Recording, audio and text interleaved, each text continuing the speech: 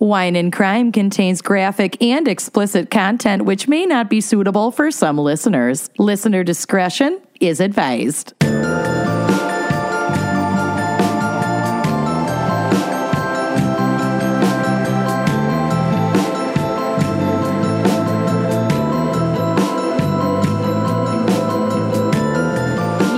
Listening to Wine and Crime, the podcast where three friends chug wine, chat true crime, and unleash their worst Minnesotan accents.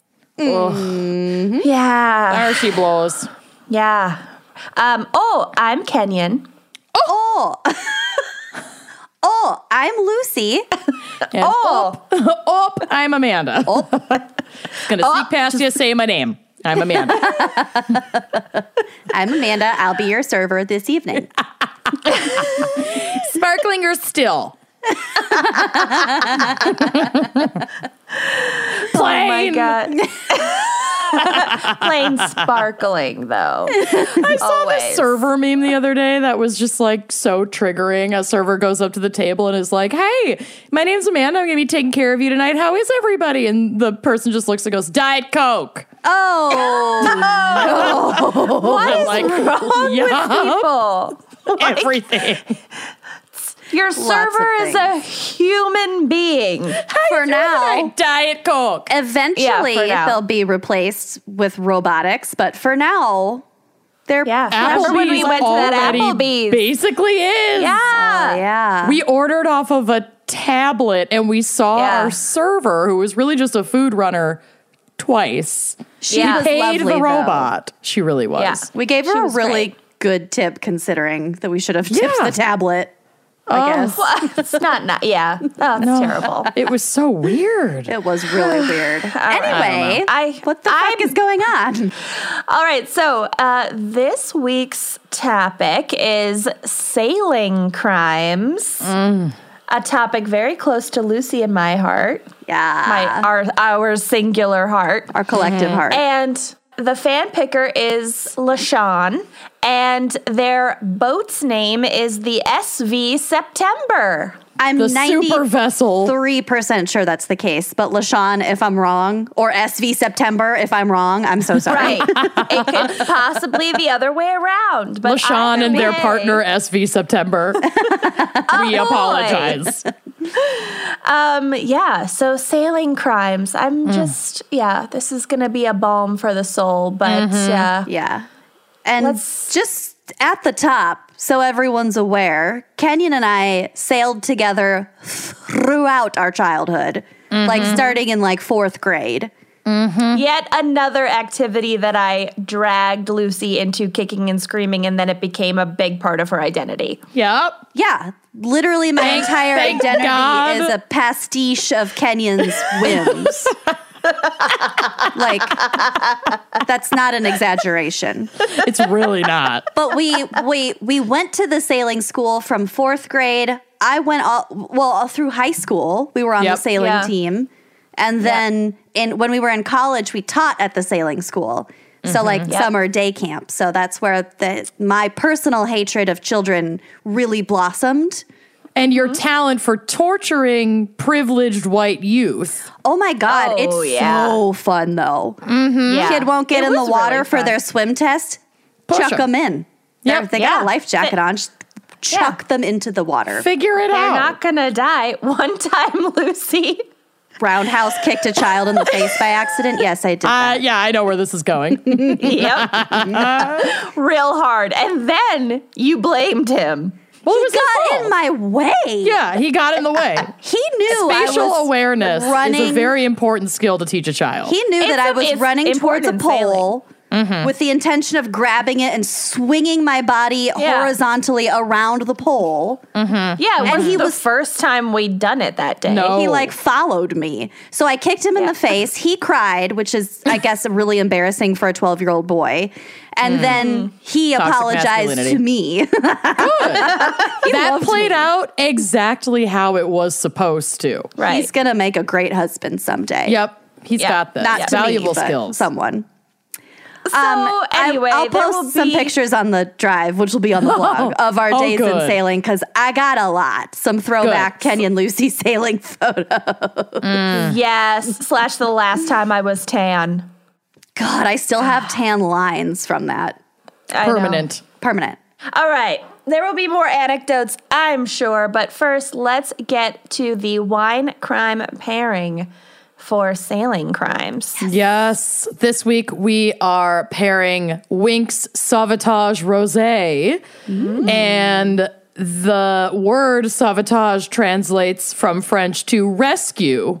Perfect. So, yeah, and the bottle is super cute. It has like a little flotation ring on it. It's like a nice light pale rosé.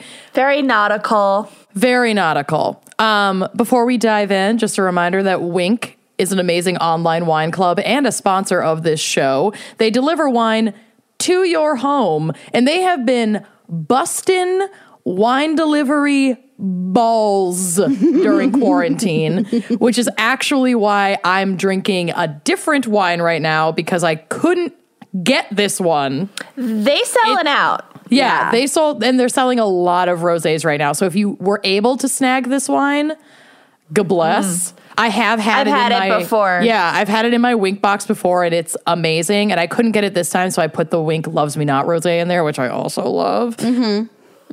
But this is a beautiful bottle, so if you have it, here's a little more information about it. Oh, also, if you are not a member of Wine Club or Wink Wine Club, you should head to trywink.com/gals. That's TRYWINC.com/gals.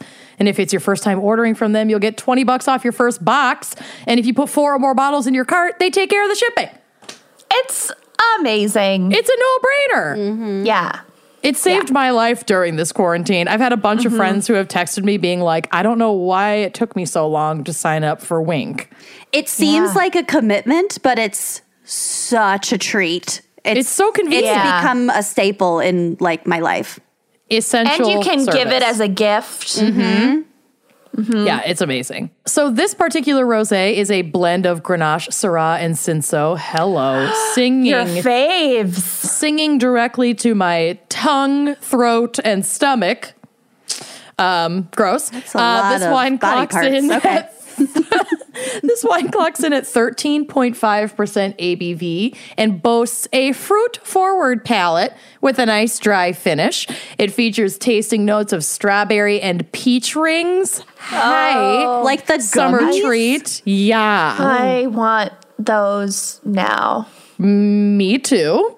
The winemaker, this is also, this wine comes from the south of France, so it's like a very traditional style rosé. The winemaker used the direct press method, which we have discussed before, but as a reminder, it's one of 2 preferred methods for rosé. In this method, grapes are grown and selected exclusively for rosé production, often crushed as whole clusters and then gently pressed until the juice reaches a desirable pale color. Some producers may also allow a few hours of extra skin contact before separating the juice from the skins, which adds a richer color to the finished product.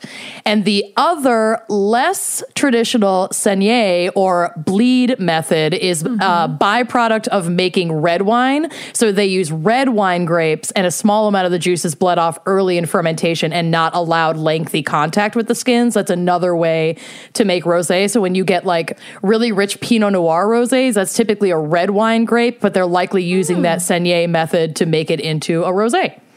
Kind of cool. Interesting. Right? I'm a cuddler, so I prefer You're a direct the press. extra hours of skin contact. Yep. Yeah. You're a direct press and extra contact kind of gal. I have received my replacement Nice Pop wine key. Nice. Which you can match me by going to our online store at wineandcrimepodcast.bigcartel.com. The Sauvetage Rosé is a popper, so I'm going with a poppable wine right now to get that same level of struggle that I would be getting in the real thing. Just some sweat on the brow. Oh, speaking of sweat, it's a little toasty here. So like this bottle has been outside of the refrigerator for about 8 seconds and it's just she's completely drenched. Wet. Yeah. Yeah. All right, are we ready? Ready? Yeah, let's do it. Here we go. Oh, that was a nice pap. That is a nice pap. Smooth. Well done. Right. It's a good wine key. It is a really good wine key. I'm a big fan. Cheers, my loves. Cheers. I'm not drinking rosé because it's winter here, so I am drinking red. As long as we're drinking something. That's what I matters. also have water. All right. Lucy, what is our background and maybe psych for sailing crimes? Nah. Just the psychology of white people for the next 2 hours. Actually, The company's theories. I consider that. This is a very history-rich segment, and honestly, most of it is just shit that I'm personally interested in, so deal with it. Great. I love it. Okay, so the first visual depictions of sailing boats were discovered on painted discs from ancient Mesopotamia, my favorite, which date Hot back... Mesopotamia. Yeah. I think I should be DJ Hot Mesopotamia. Yes.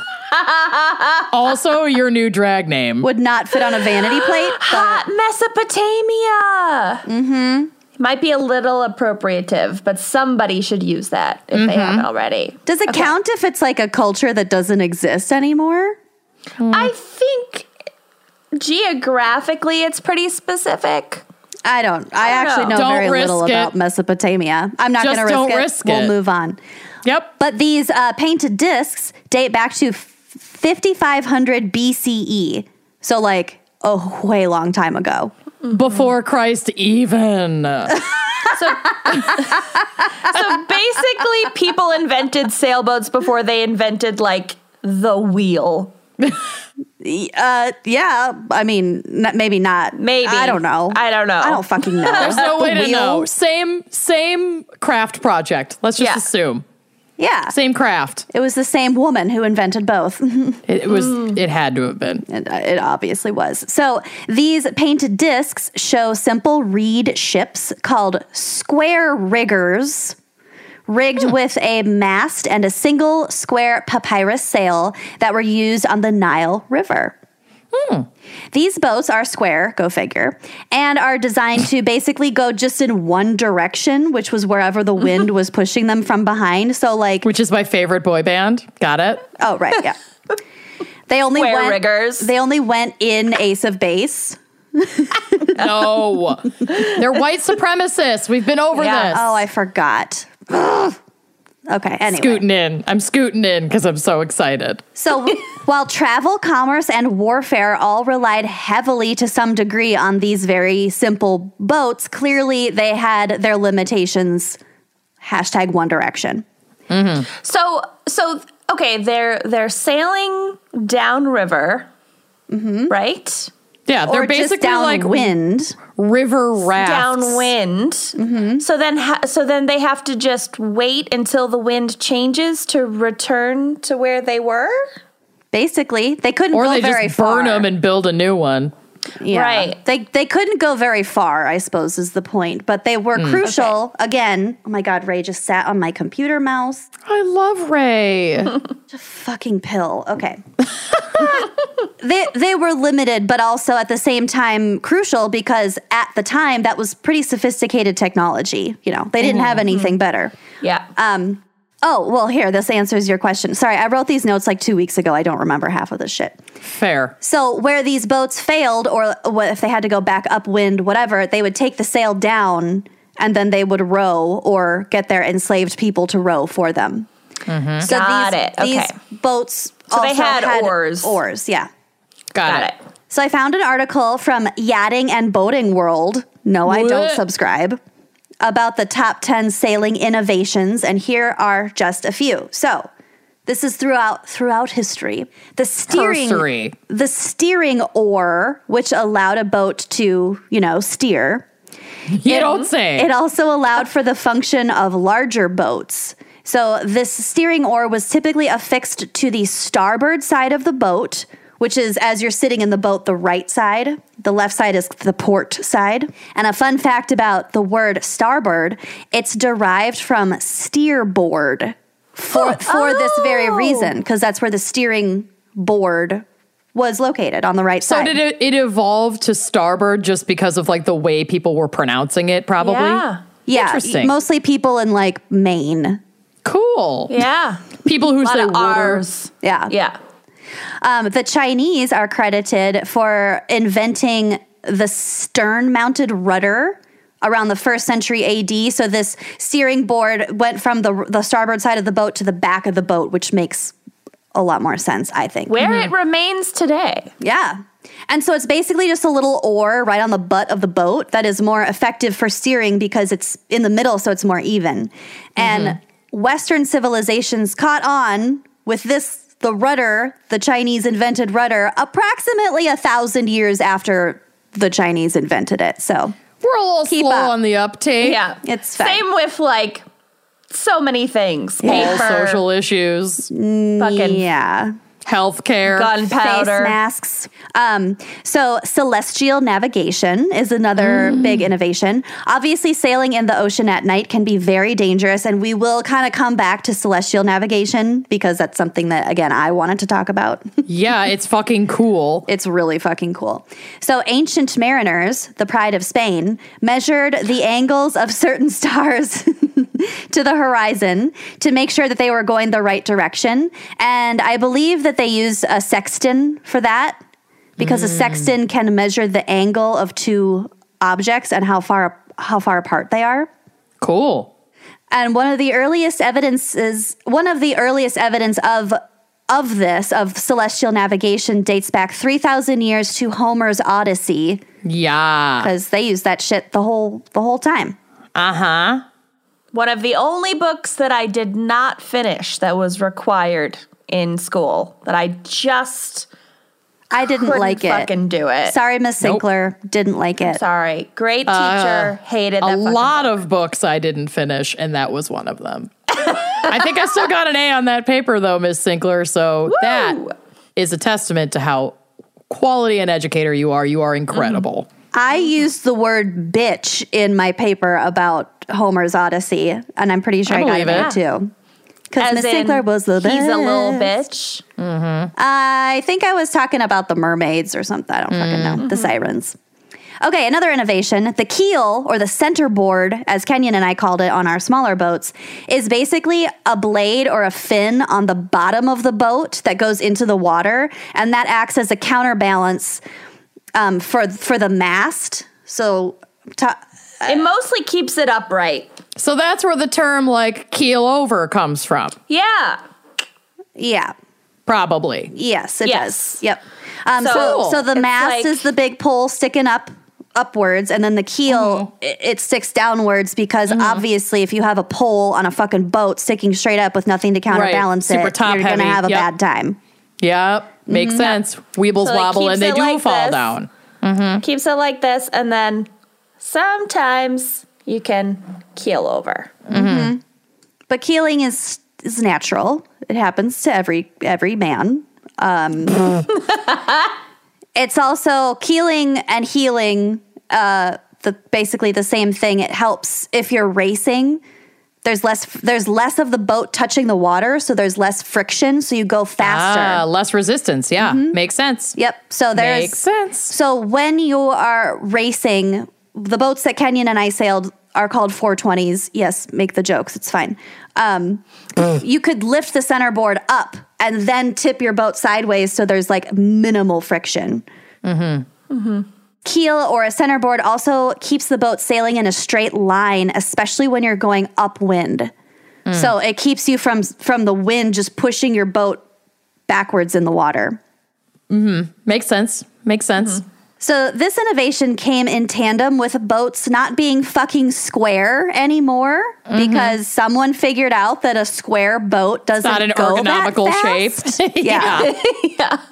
So more narrow, sleek hull designs went faster because, again, there's less friction on the water. And with the keel, they did not run as big of a risk of capsizing, which is when your boat just goes all the way over. Cool. And all right. I'm following. This tracks. Speaking of sailing upwind, the lateen, not to be confused with latrine, The shitter. the lateen, the toilet sail, the lateen sail totally changed the game. It's what you wipe with. Right. It's believed to have been introduced prior to the 1st century BC by the Persian or Arabic sailors who brought it to the Mediterranean. So the lateen sail could move back and forth. It wasn't fixed. It's basically on a hinge, kind of. So that allowed for, like it is now? Yeah. Okay. That allowed for the zigzag pattern that you make when you're sailing upwind. It's called tacking. That's the only way you can sail upwind without going like way fucking off course. Yeah, you can't sail directly into the wind. There's like a no-go zone triangle.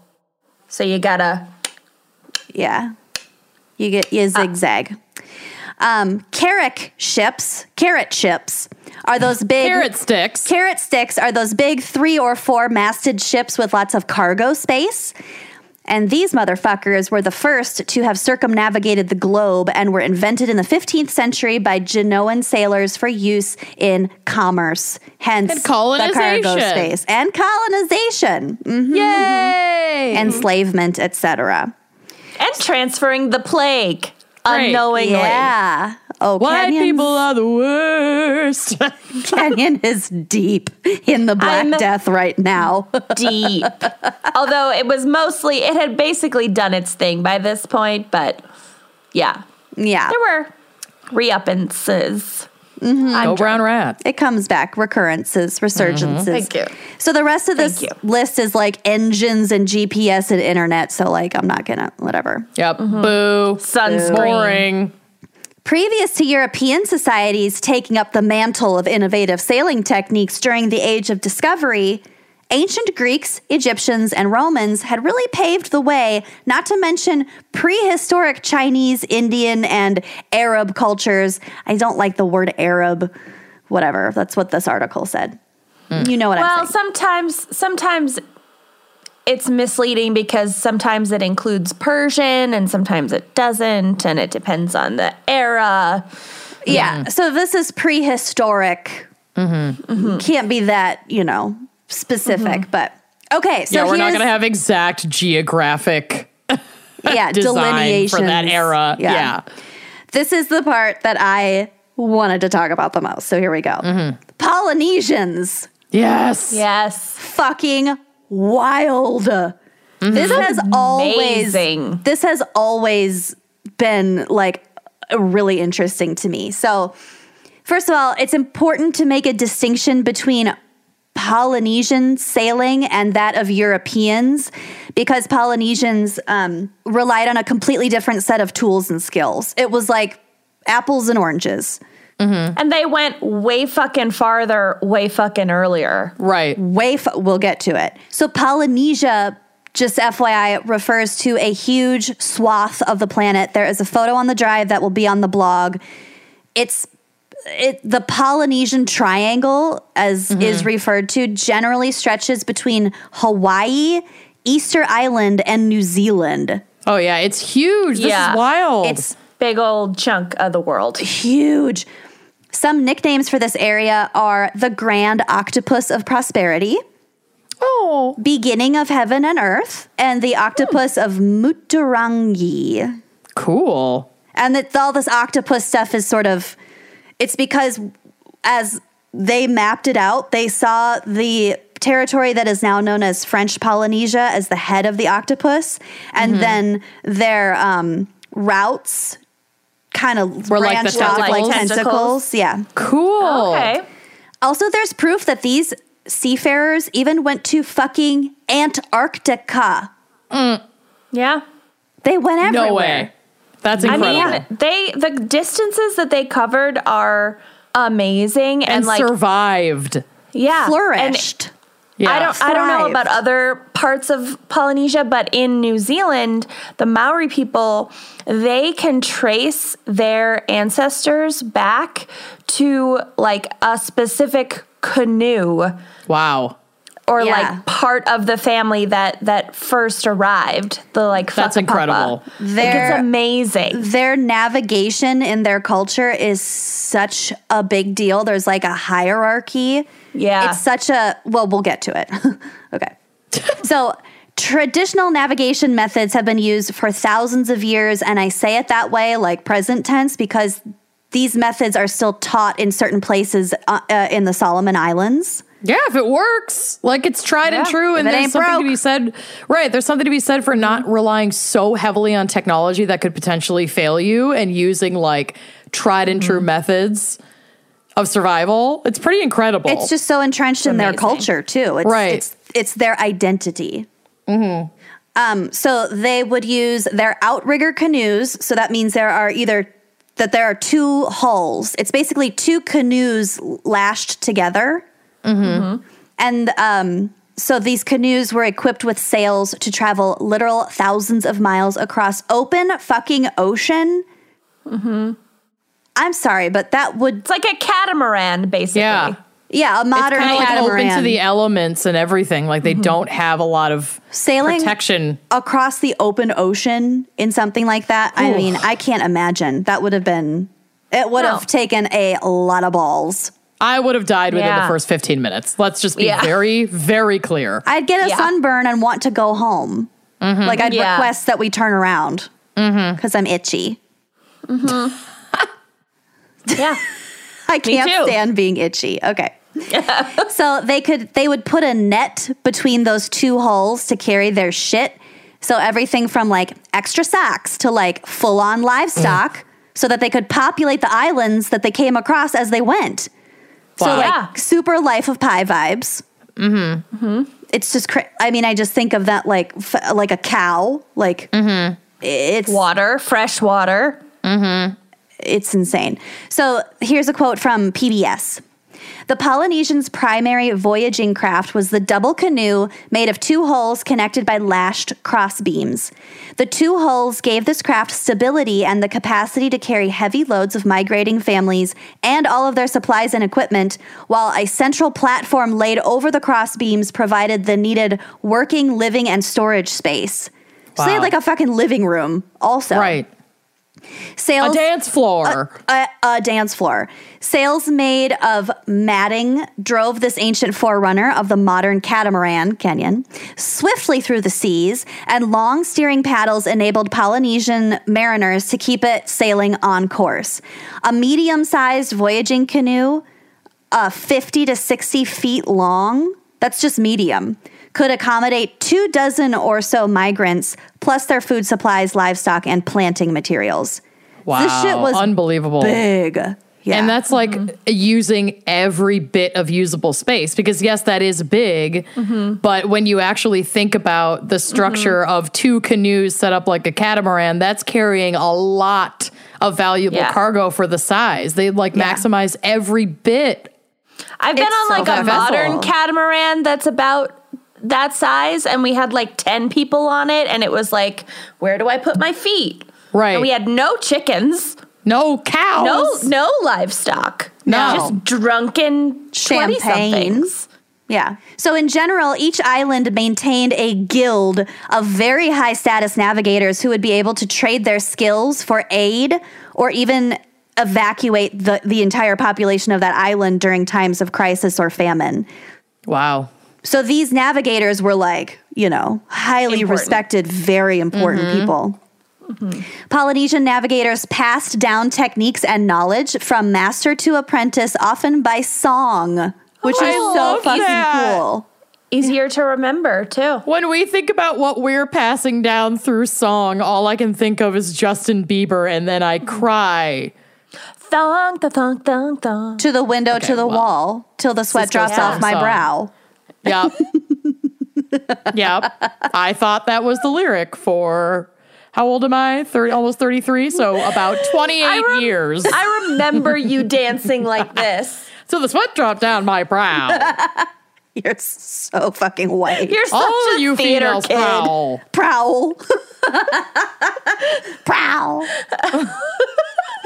Okay. Yeah, it's a good thing. It's a good thing we don't pass too much down by song. Half the lyrics would be wrong.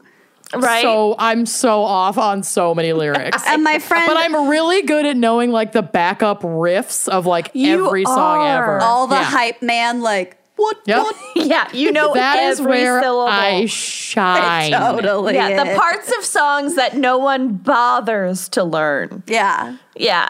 That's Amanda's strong Logged suit. away in my Rolodex of useless information is every time Timbaland says in any song. That's where math should be. There's no math there. Akon. No It's math. chock full of And my college roommate thought that Mustang Sally was mustard and salad. Mustard and salad. Gotta slow your mustard down. Mustard and salad. Imagine those kind of mistakes, but when trying to build a seafaring vessel. No. Trying to navigate home. Yeah, no.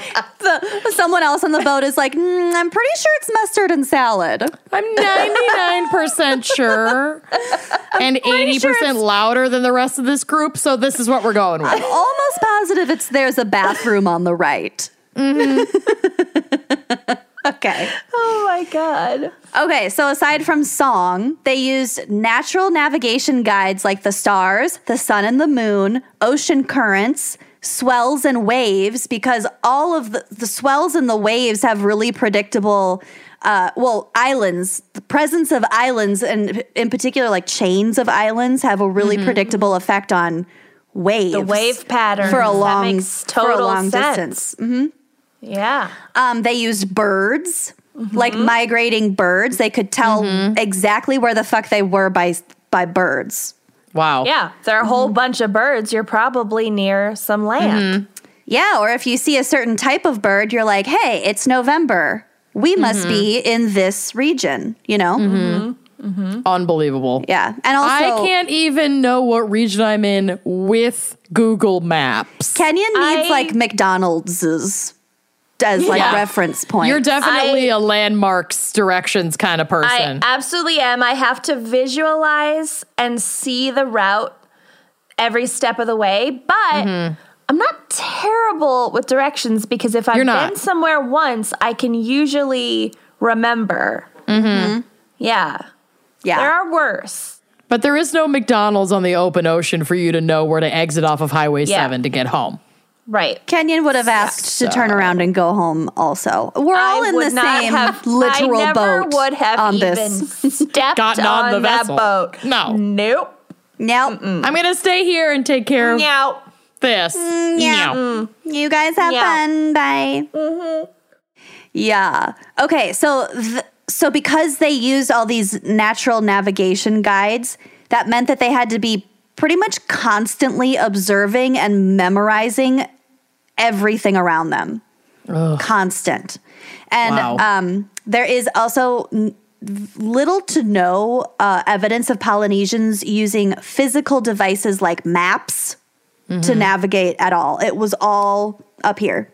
Oral tradition and just like memory. Timbaland. Yeah. Can you imagine spending like months fucking sailing to like Hawaii and then you're like, cool, we dropped our cows off. Let's go get some more. Like, I can't. Oh. Studying for the SAT stressed me out enough to never want to engage in this. Yeah, and your entire civilization didn't depend on that. Nope, sure didn't. Oh, here's Just my future. Back to the birds. Okay. Here's a fun fact. It is thought that Polynesians brought a friggin' frigate bird out to sea with them. Love it. And that's because these birds can't land on water, so they would release the bird when they thought they were close to shore, and if it didn't return to the boat, they would know that that bird had found land and they would follow it. Cool. Oh, that's smart. I love that. Yeah. Because if the bird felt like it was like not going to make it, it would return to the boat. Turn around and come back. Correct. Got it. Yeah. And it got a bird's eye view to look off in the distance and tell you if there's any land over there. They'd follow it on a lark. Isn't a lark a bird? Yes. Yep. You nailed it. Okay, so to round us out, I wanted to close with a list of 10 silly sailing terms from fake news CNN. Thank God. We can't even trust this information, but whatever. Here we go. Scuttlebutt. A scuttlebutt is a cask on a ship containing the vessel's drinking water.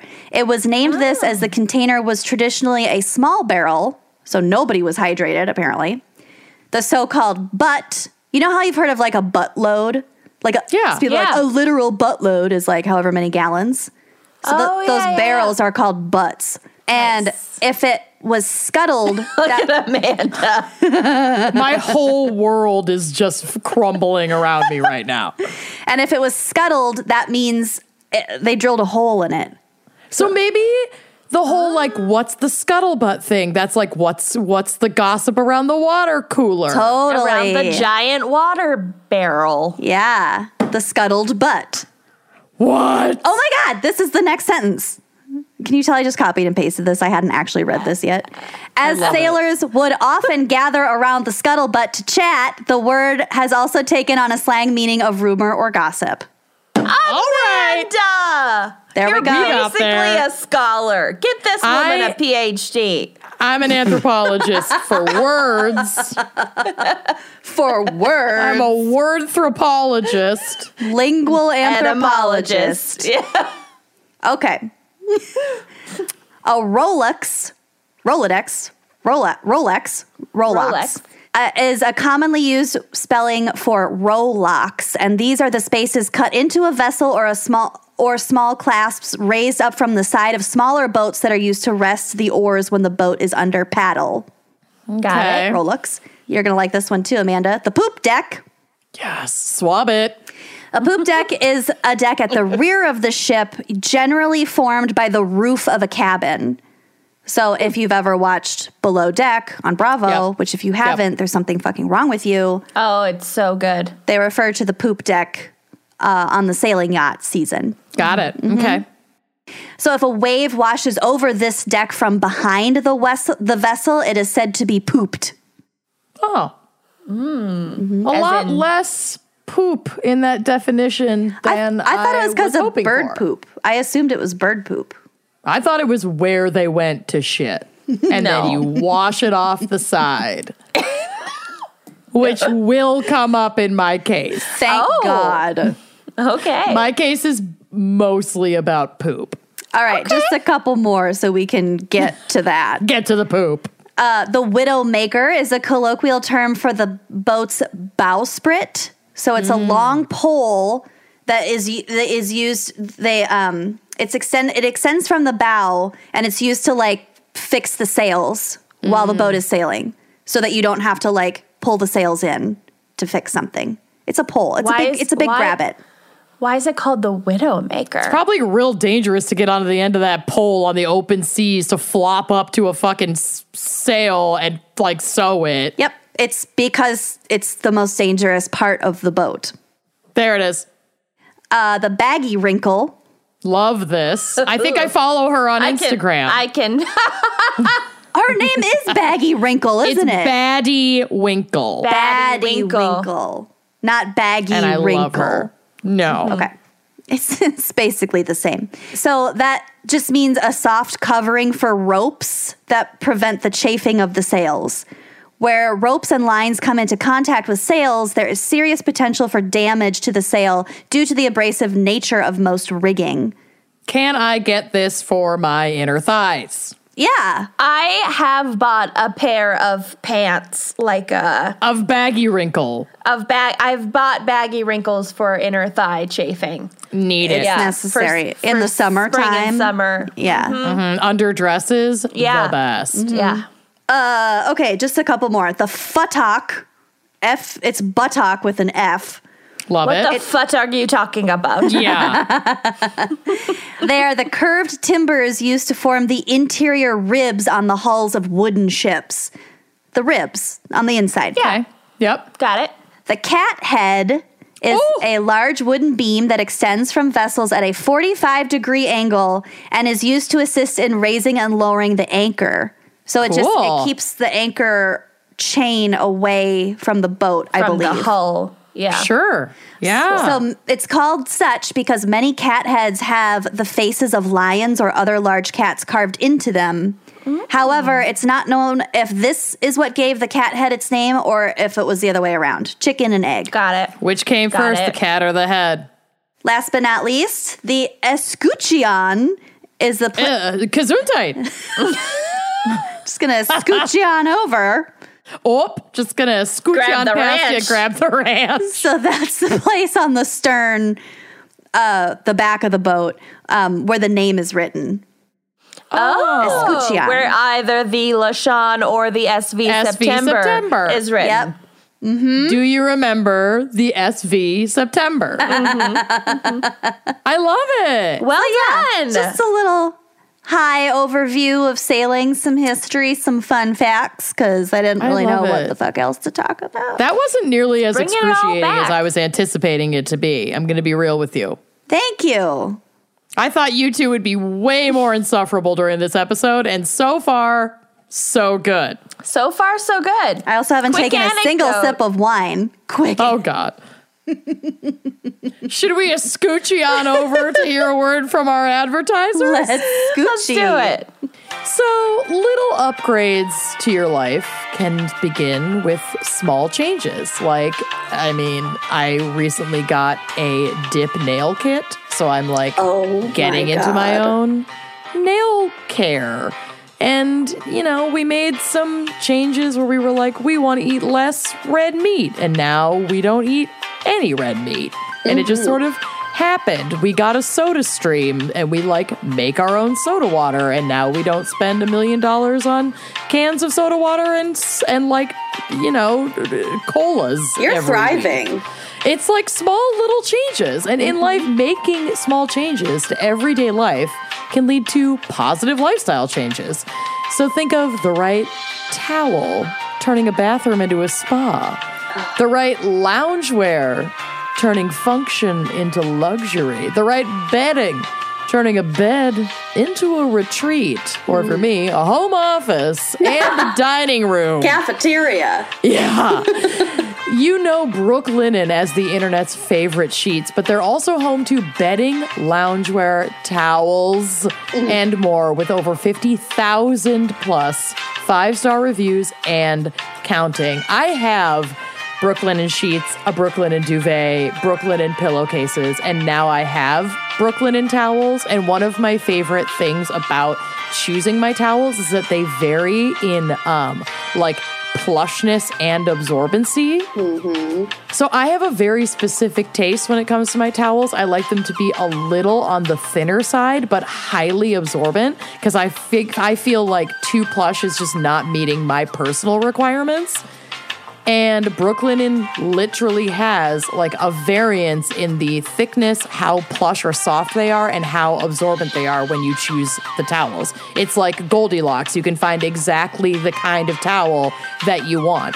And so not only did it bring new life and feeling into our bathroom space, I got this beautiful, sleek, clean-looking gray, but they're also so well priced. It's like these luxury products at a low price, and it makes me feel motivated and encouraged about my other positive life changes. Like a towel can change your whole outlook when you walk into the bathroom. It just feels so good. Mm-hmm. So Brooklinen was the first direct-to-consumer bedding company. They work directly with manufacturers and directly with customers. No middle people, just a great product and service.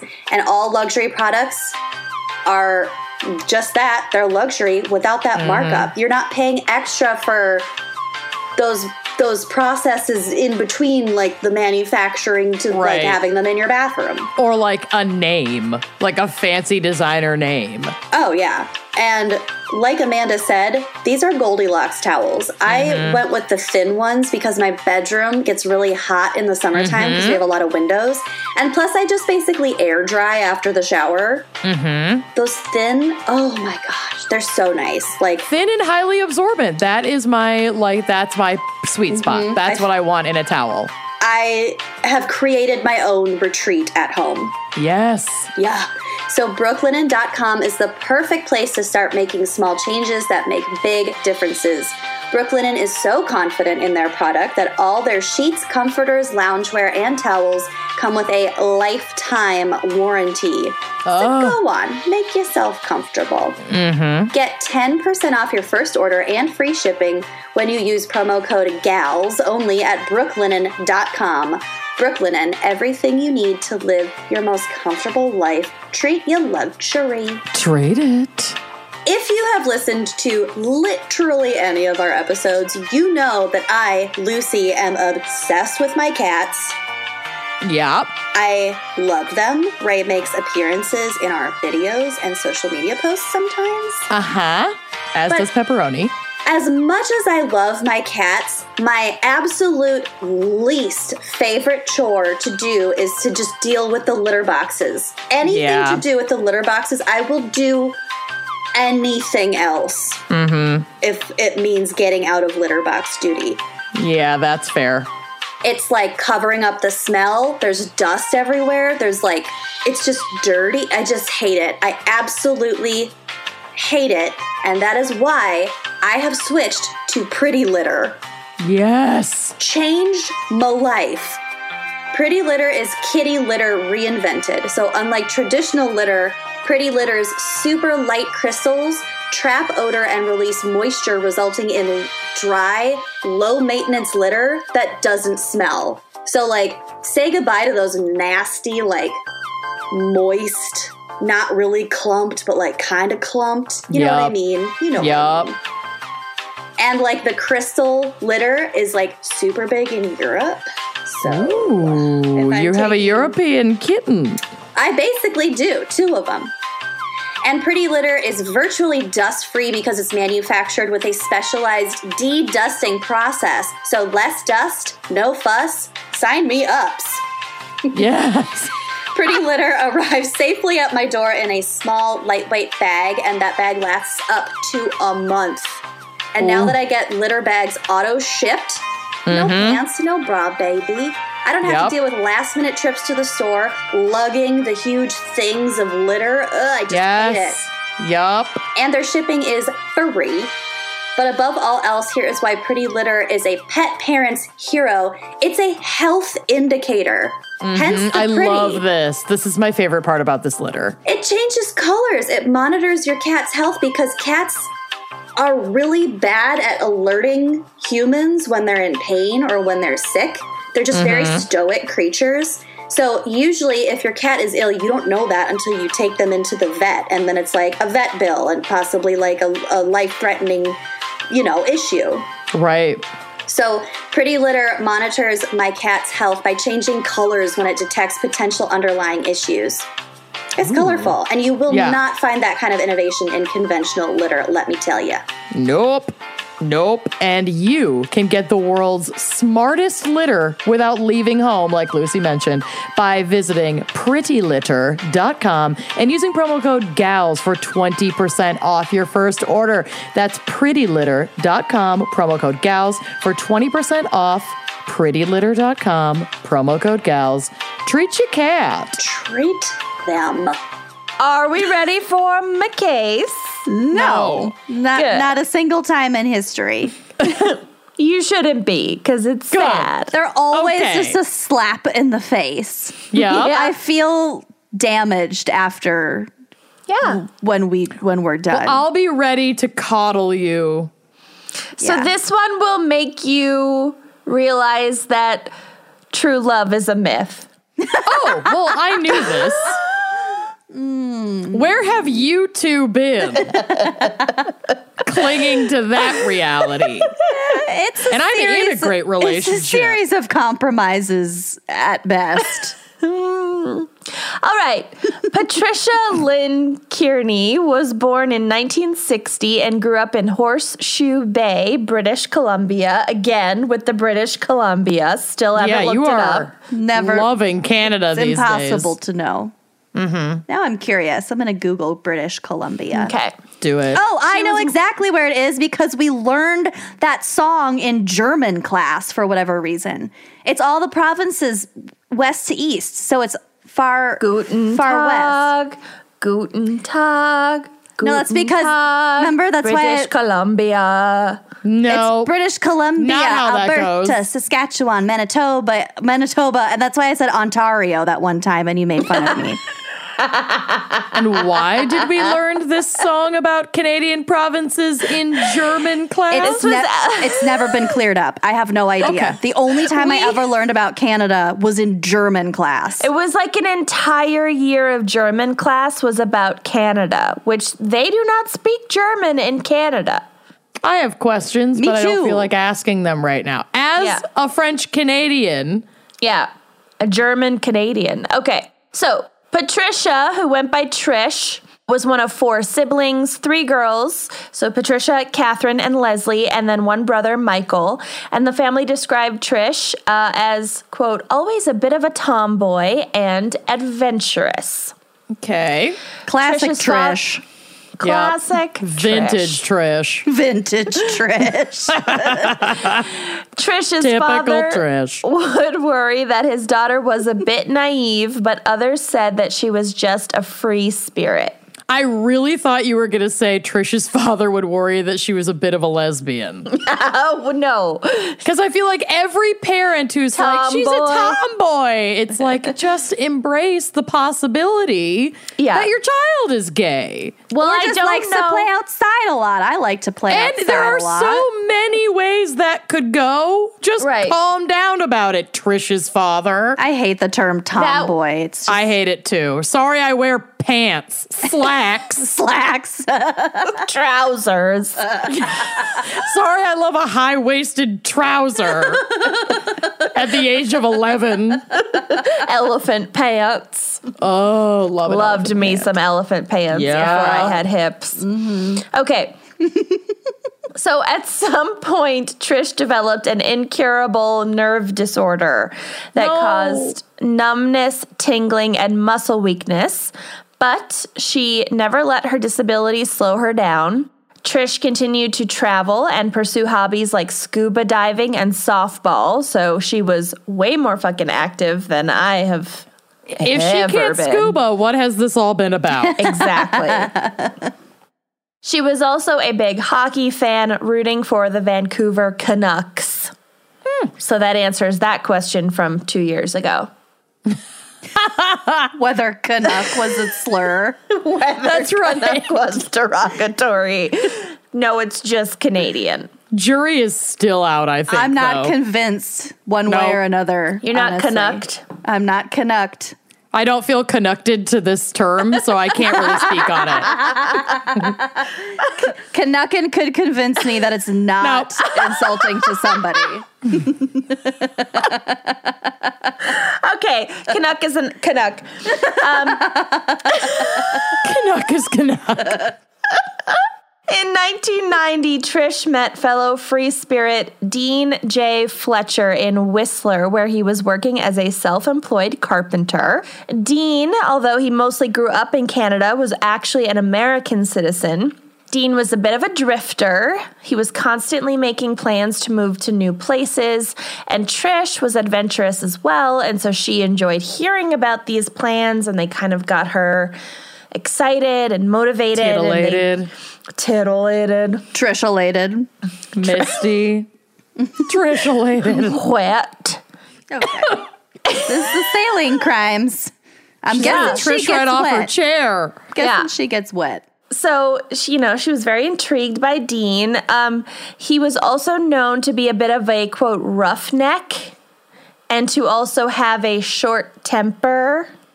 That was the scuttlebutt of the time. That he was a roughneck. Sounds like a real Red poop flag. deck. But a lot of people said that he was very protective of Trish. That always creeps me out. Yeah.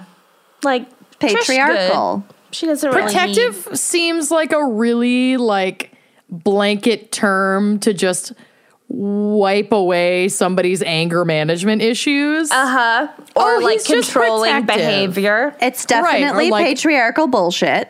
Yeah, I don't like it. It doesn't sit well. Well, especially when it's a man feeling protective of a woman. It's Over like, a woman, okay, yeah. control issues, I think is Right. what that translates to. It Okay. creeps me out.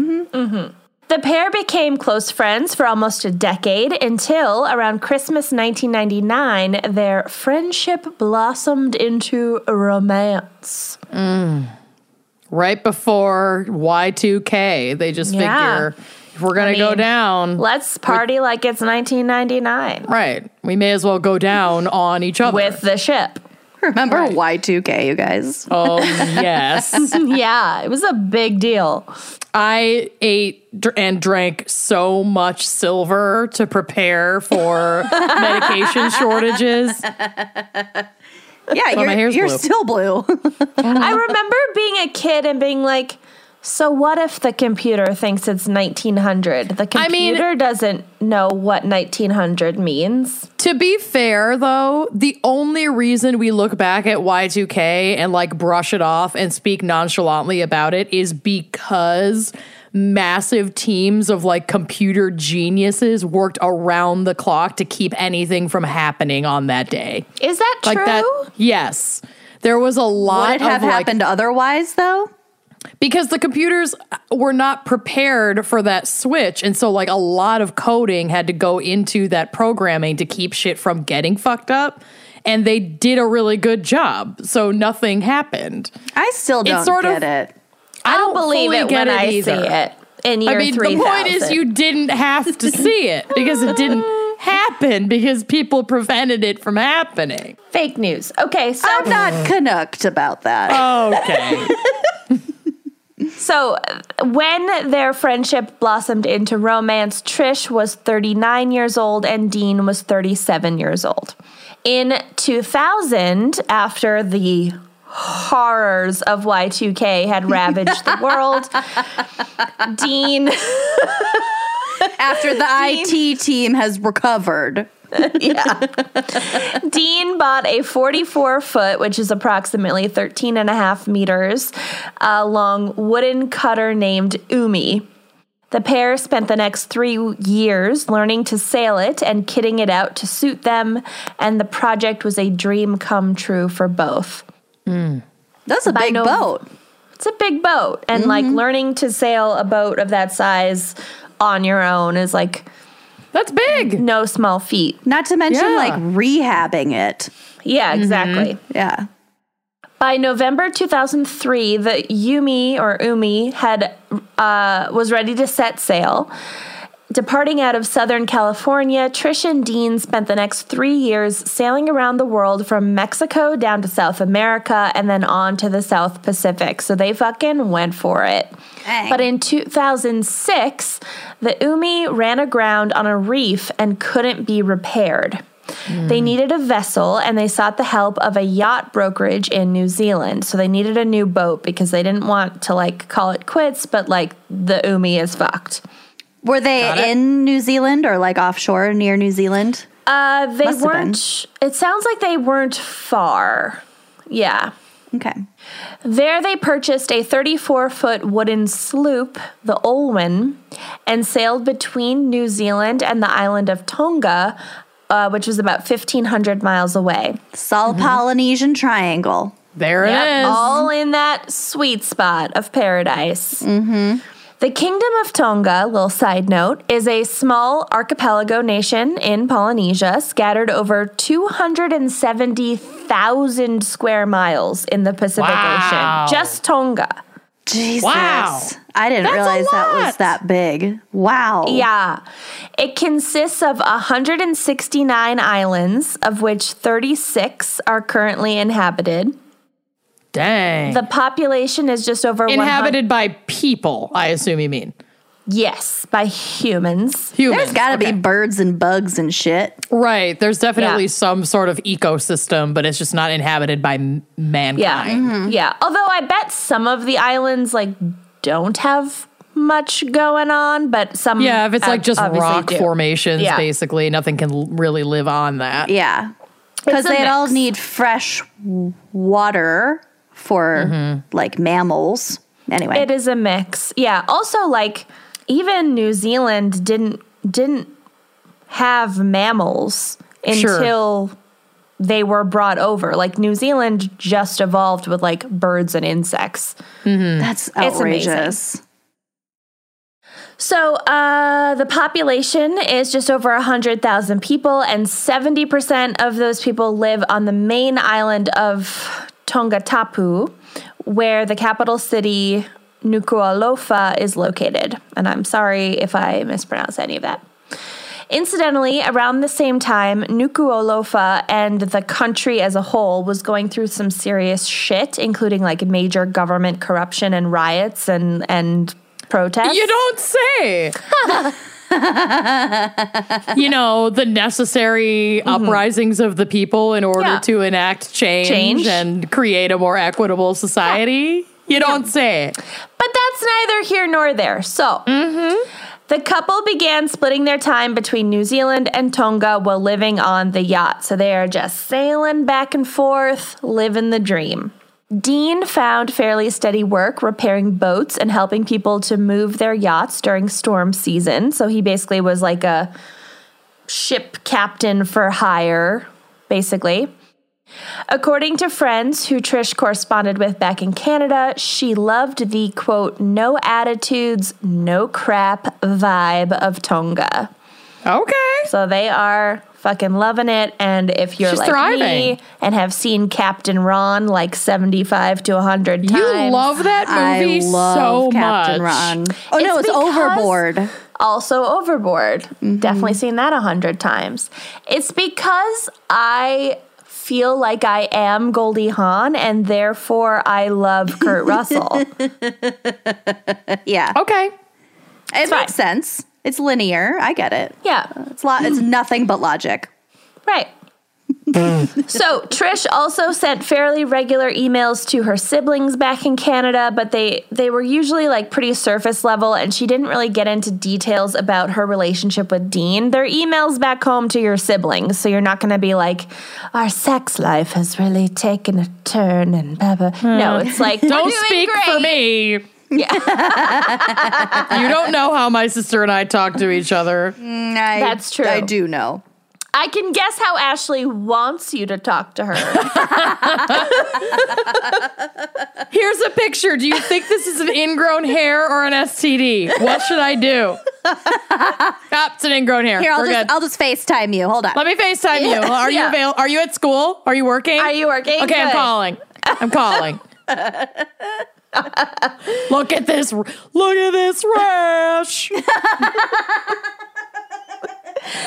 All right, so Look at this rash. Every time I do it makes me laugh. Look at this swollen rash. And so sometimes Nickelback is Canadian. It all tracks. sometimes in these emails, Trish sounded homesick. So in some of the emails that she sent home in 2011, she was always asking for updates on how the Vancouver Canucks were doing and wrote, quote, I sure miss the hockey. Oh, man. Can relate. No hacky in Tonga. Hard to be a hockey fan in Tonga. Yeah. So in 2015, remember, they started their whole sailing life in 2003.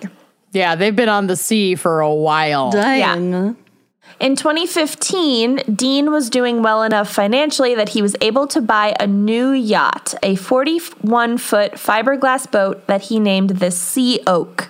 Trish seemed excited about the new boat. She wrote in an email to her brother that, quote, the boat is even nicer than the photos. I'm in love. Photos just don't do it justice, No. you know? You gotta see the boat in person. Mm-hmm. Come take a day out on the boat with us. Yeah, the Sea Oak. The Sea Oak. Why'd they name the fiberglass boat the Sea Oak? The Sea Oak. Sea Oak. I don't know. It's the Sea Oak. The Sea Oak. That would be my boat. The SS Ope just going to sneak right past you. I like the SS Ope. Just that. SS Ope.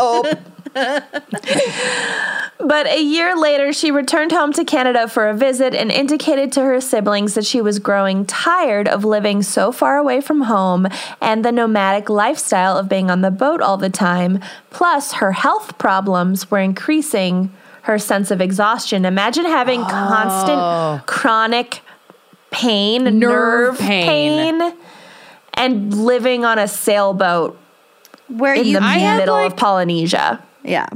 I had like a brief bout of neuropathy, which is like nerve damage that causes pain in my legs. And I was put on a medication to help take care of it. But it was like the fucking worst for like 6 months. Yeah. Because I thought I had restless leg syndrome. Like the only time I felt comfortable is if I was like jostling my legs. I couldn't sleep. I was tired all the time. Like I can't even imagine what she was going through because I only had like a little fucking taste of what that must have felt like. And it sucked.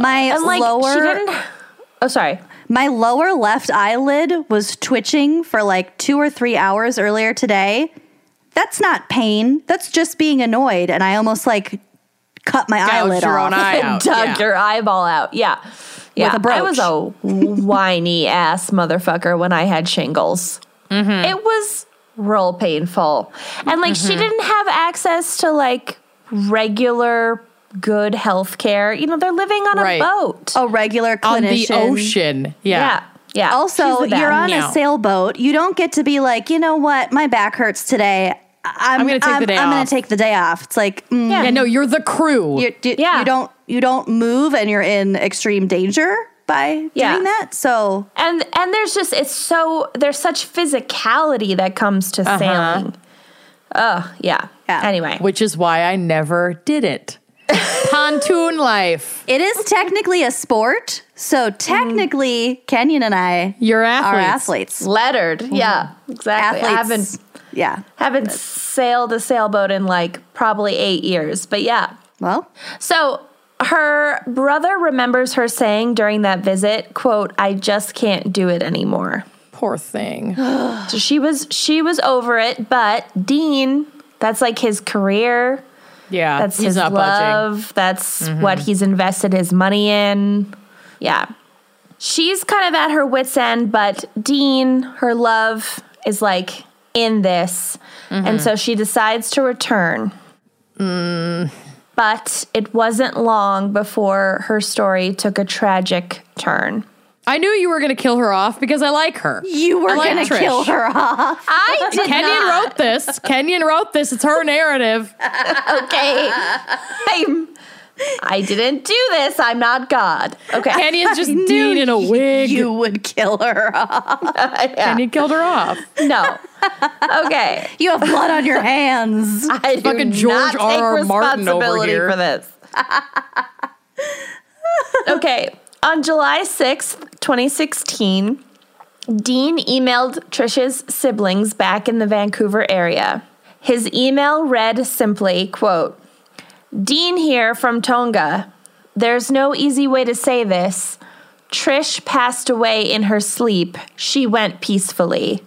In an email? Dean here. Per my last Tonga. email, your beloved relative is dead. Your daughter and sister. Sent from my iPhone. She passed away in her sleep. She went peacefully. Dean out. Holy shit, that is some cold LMK if you have any cues. Communicating. Right? LMK. Oh, no. But his story quickly fell apart. I know you're both shocked. What story? That she passed away in her quickly sleep. fell apart. His text message. Yeah. Holy Turns out that 3 different diving operators had witnessed Dean the day before assaulting his wife after she picked him up in a dinghy to take him back to their yacht from the dock. Oh, okay. Mm-hmm. So like she picked him up from the dock and in like a little dinghy, and he literally started like hitting her in front of people. Yup. He sounds awesome. Tell us more. What if the abuse is that bad in Out public? in the open? And that I can't even imagine on a boat isolated in the ocean from everyone. for years. Yep. You have no one to call. You already have constant chronic pain. No. Yep.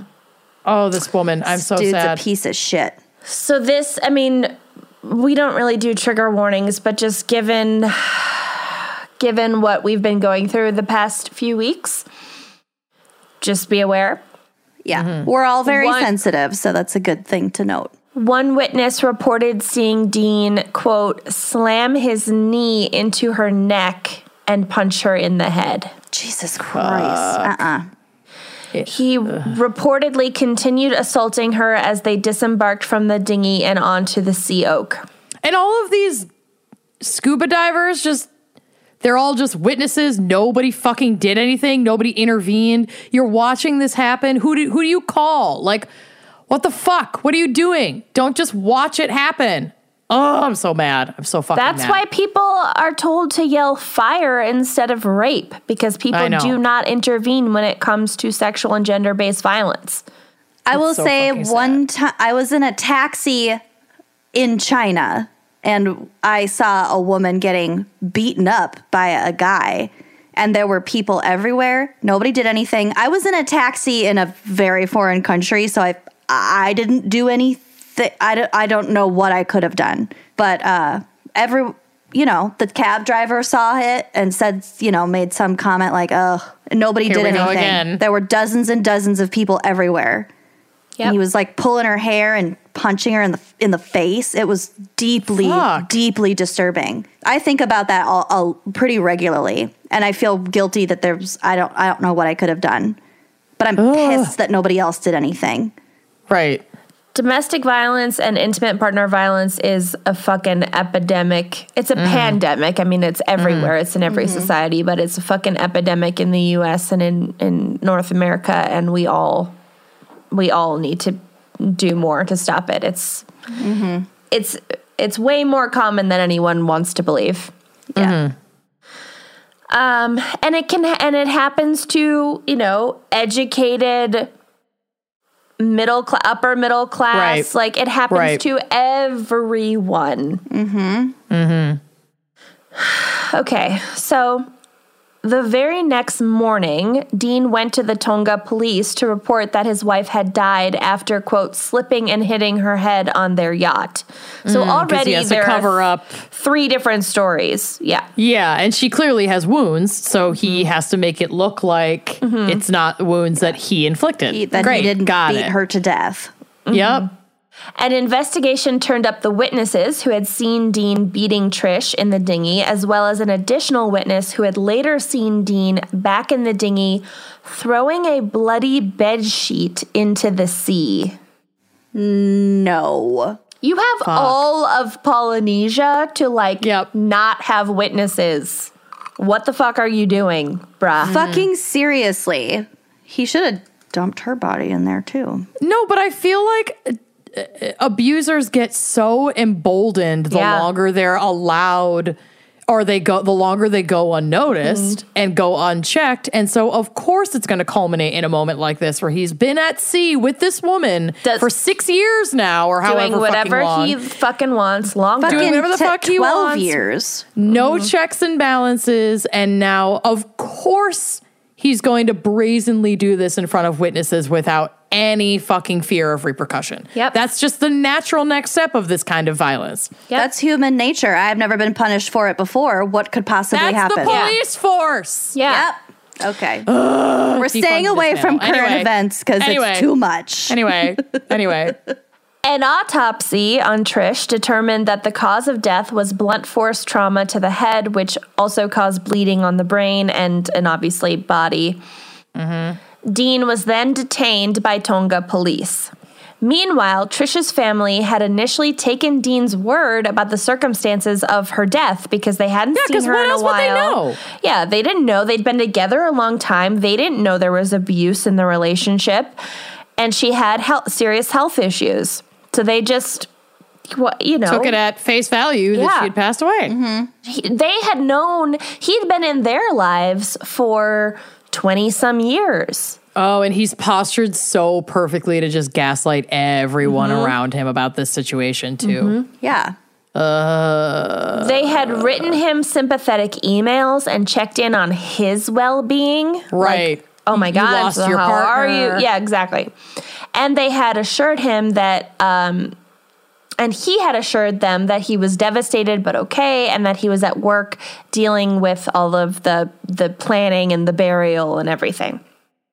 But when he very soon thereafter basically fell off the face of the earth and stopped responding to emails, they became suspicious.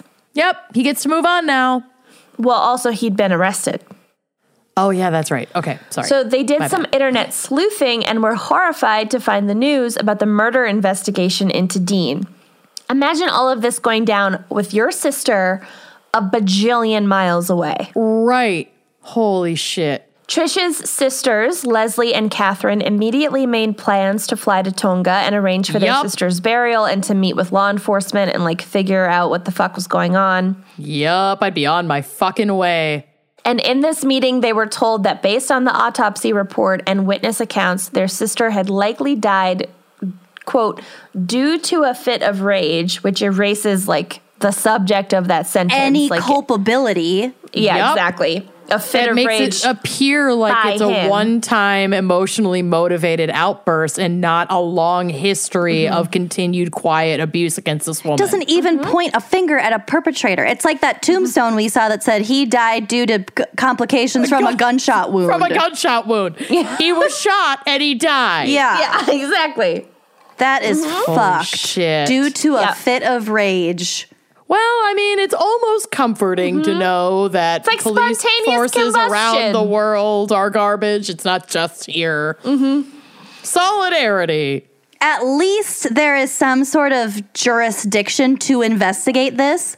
Because as we know from our cruise ship disappearances episode, maritime law and shit, that jurisdiction factor can really, really fuck up cases, especially when it comes to, you're thirsty.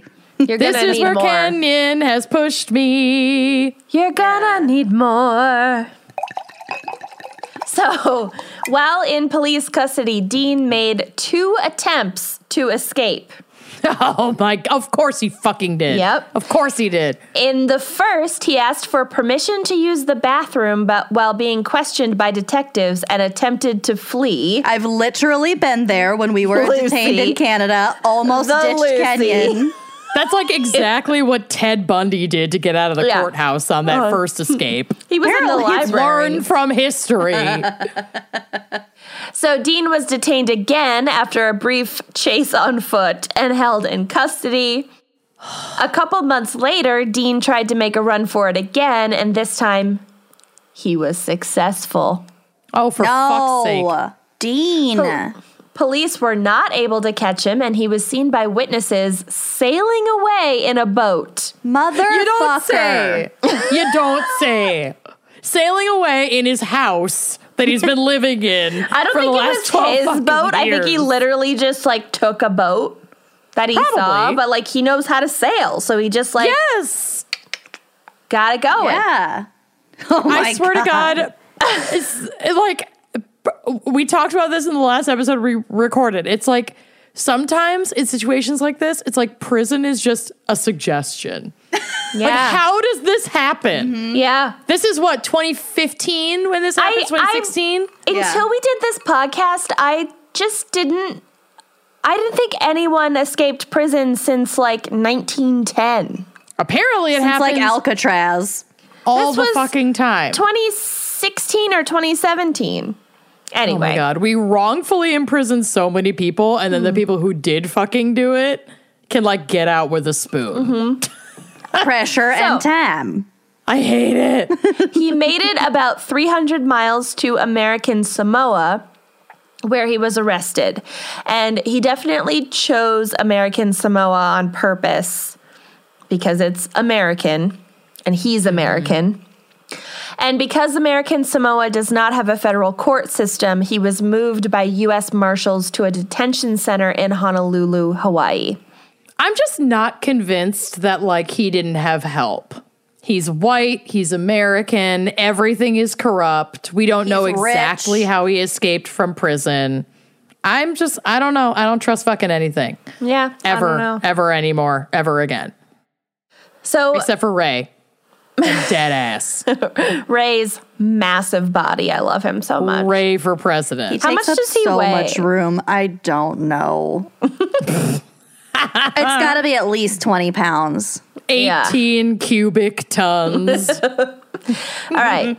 So meanwhile, Dean was indicted on murder charges in Tonga, and they sought extradition. So he made it to U.S. territory and then was transferred to Hawaii.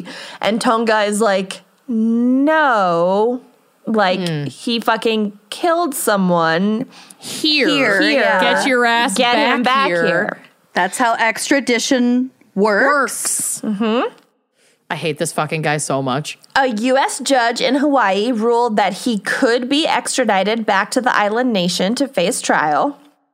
But then, in November of 2017, the U.S. State Department stepped in and refused to extradite him, citing... Why do we let men be in charge of anything?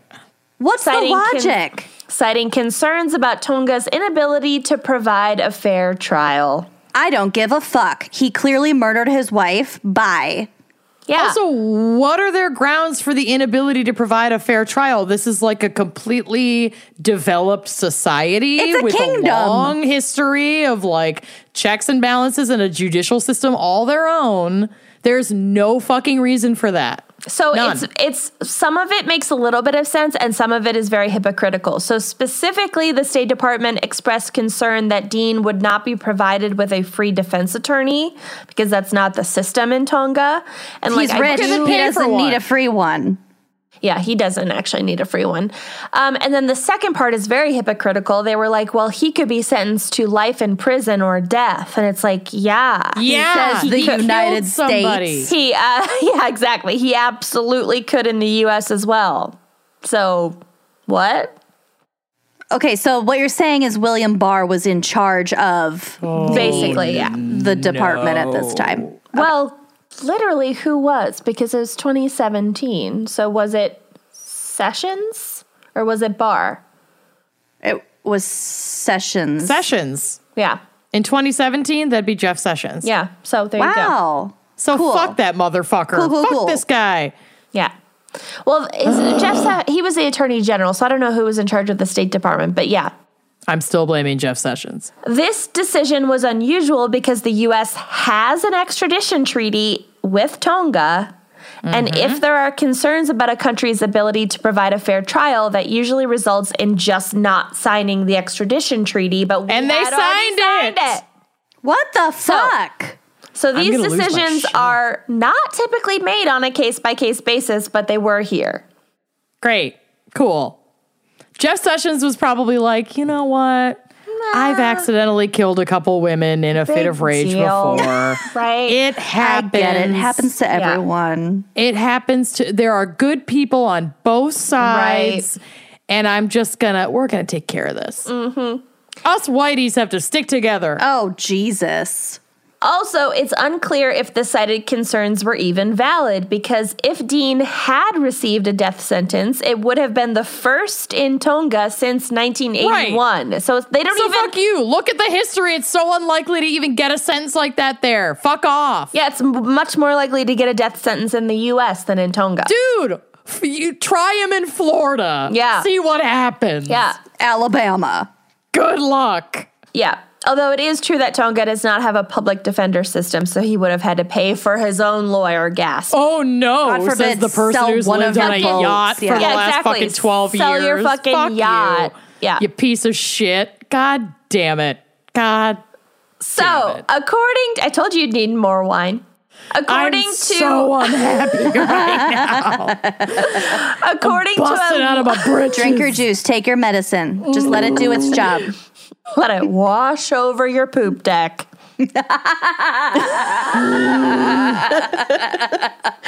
So, according to a letter from the U.S. State Department, the then Secretary of State, Rex Tillerson, fucking three oil barrels in a trench coat. Quite literally 3 oil barrels in a trench coat with the glasses with the mustache and the nose attached, just propped on the top. Could we say there are 3 butts in a trench coat? Yeah. Yes. There are 3 scuttled butts in a trench coat. Yeah. Holy shit. So Tillerson had, quote, exercised his discretion when making the decision to not extradite Dean. And so... Were they in the same frat in college? Probably. Did they boof together? They probably boofed together. And so after a year in prison in Hawaii, Dean was released. No. A year? I'm sorry, prison in Hawaii sounds dreamy. Right? In an interview upon leaving the detention center, so not even prison, just a detention center, Dean... Yeah, because he was probably just awaiting a trial that never fucking happened. He wasn't ever convicted. He wasn't brought up on charges. Right. Dean stated, quote, I love my wife with all my heart and soul, and it's a tragic accident, and there's nothing I regret worse than the death of my wife. I had nothing to do with it, besides beating her in front of multiple witnesses. Yeah, and disposing of a bloody sheet. Yeah, what the fuck? You're not innocent. She got her period. He also honestly, said... I've had to throw a sheet away. Yes. A sheet or 2. Who hasn't? Who hasn't? But not in the middle of the night off of the poop deck of a boat. Right. No. Have your husband do it. No, you did it your goddamn self. I might have had Corey do it, but it's neither here nor there. He also said that it, quote, felt wonderful to finally be a free man. The murder charge in Tonga remains active, and he could technically be extradited from another country if he ever leaves the U.S. For example, if he ever went back to Canada, Canada could agree to extradite him to Tonga. So what's he doing? He's just going to chill in Hawaii and just live in paradise so that he never gets extradited back to Tonga? I suppose living in the U.S. right now with no chance of escape is a punishment in itself at this present moment in time. But fair, but Hawaii seems like a pretty all right trade-off. True. Very for true. Being brought up on murder charges. Very true. I don't know that he's still in Hawaii, but he's still in the U.S. Yeah. So the murder charge, like I said, it remains active. Dean continues to maintain his innocence while Trish's family continues to publicly insist on his guilt and their desire for justice. They believe that Dean killed Trish because she told him of her plans to leave and move back home, and he got enraged. She'd been miserable. Or he's been beating her this whole time, and one time he just went too far because it was bound to happen. Right. Honestly, both. Both of those things can be true. Yeah, exactly. And also, like, when an abuse victim decides to leave is when the risk of homicide increases the most. Yeah, it's one of the most dangerous times for that victim of abuse. Right. So that would fit like a fucking jigsaw piece into this whole story. Mm-hmm. Yeah. Dean insisted that he and Trish were happy and had been making plans to marry. Oh, so some articles refer to them as like husband and wife because they'd been together for so long, so they were like common law married, and some don't. So anyway, so he said that they'd been making plans to marry, a claim that her family strongly disputes.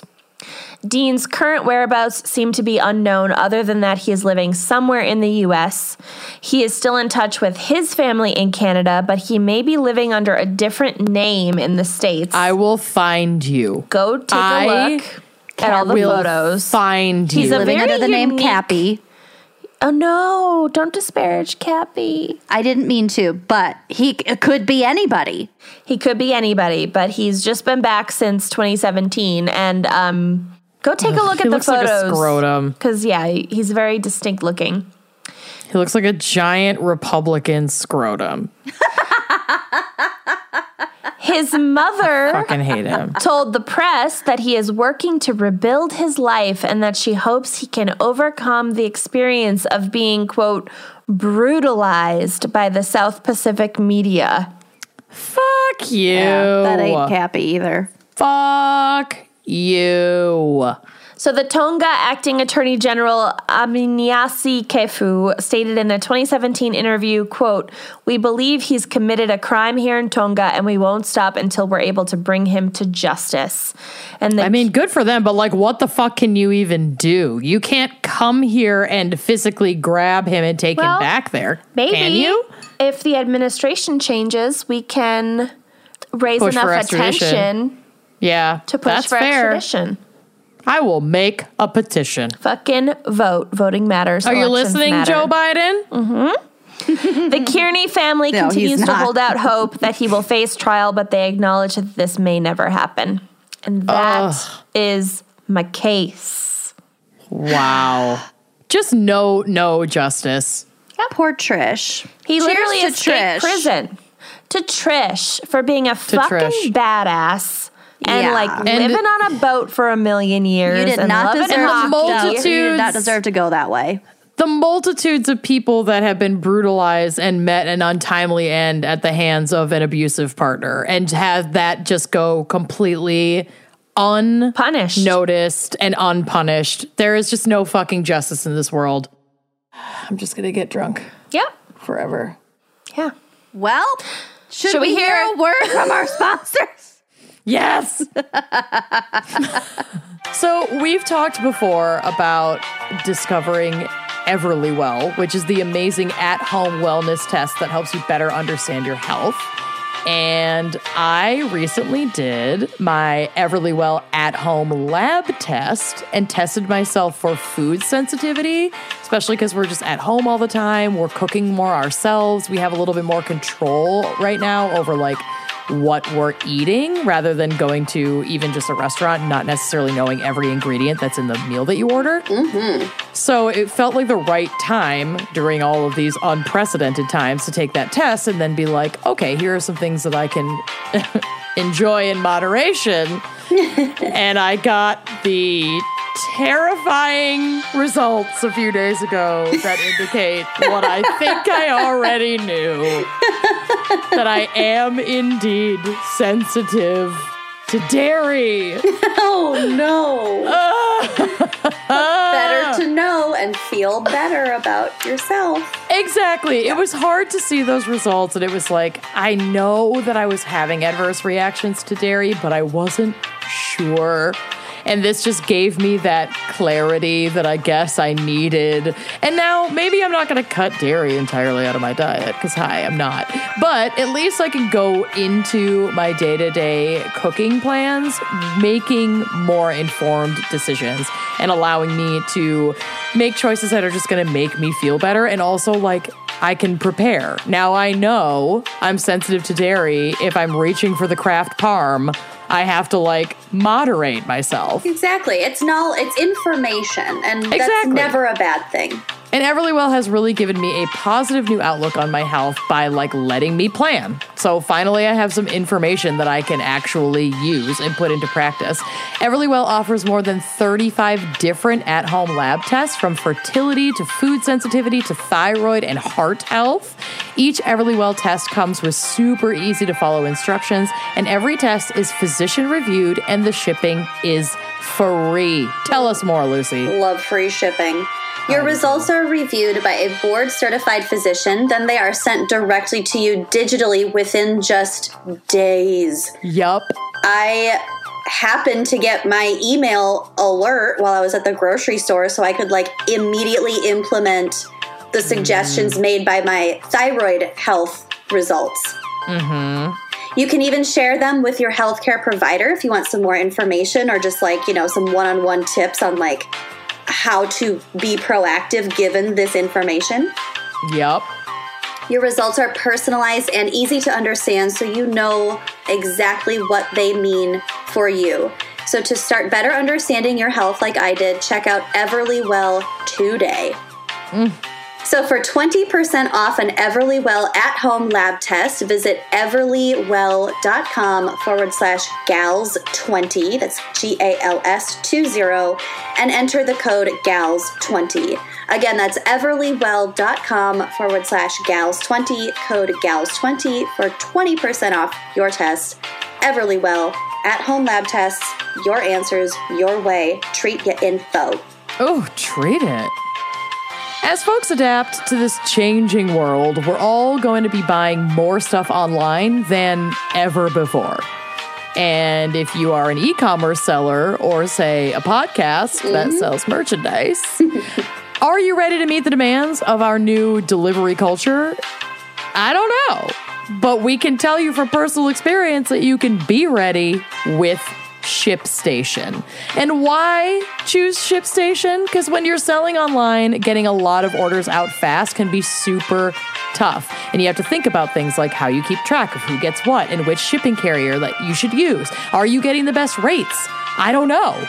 But you know who does know? ShipStation. This is why you need ShipStation.com. It's the fastest, easiest, and most affordable way to manage and ship your orders. Just a few clicks and you'll be managing your orders, printing out labels, and getting your product to happy customers. ShipStation makes it easy. Tell us more, Lucy. This is an embarrassing confession, but I sort of like think of ShipStation as like my boyfriend. Yeah, I was going to say, if you weren't already married, you'd be married to ShipStation. I'd be committed to ShipStation. Wedded. I mean, I'm fully committed, but, yeah, you know, ShipStation just hasn't put a ring on it yet, and I guess that's fine. But I rely on ShipStation every single day when it comes to our online orders. ShipStation helps online sellers of any size get orders out quickly, helps you save money on shipping costs, and it helps you keep customers happy. The interface is so simple. I have the app on my phone. I can check on orders, when I'm away from my computer. Yeah, sipping a cocktail at the hotel bar. Oh, now you're speaking my language. Right? But no matter what you're selling, if it's like Amazon, Etsy, your own website, wineandcrimepodcast.bigcartel.com, ShipStation, ShipStation brings all your orders into one simple interface. And like I said, super easy to manage from any device, including your cell phone. ShipStation works with all of the major carriers, including USPS, FedEx, UPS, even Amazon Fulfillment. They're everywhere. Yeah. So you can compare and choose the best shipping solution for you and your customer. They even offer big discounts on shipping costs. I've recently optimized our postage costs. Oh my gosh. Yeah. It's just so easy, and I love that they offer that service. Yeah, so now, we're still working with USPS, so we're still supporting the United States Postal Service. Oh, yeah. It's awesome. It's amazing, and I do feel really good about that. But now any business can access the same postage discounts that are usually reserved for, big Fortune 500 companies. Yup. So you know you're always going to get the best deal. So it's no wonder that ShipStation is the #1 choice of online sellers who ship more in less time with the best rates available, and I would argue, excellent customer service. Oh, 100%. They've been amazing. Oh, yeah. And right now, Wine and Crime listeners can try ShipStation free for 60 days when you use offer code GALS, G-A-L-S.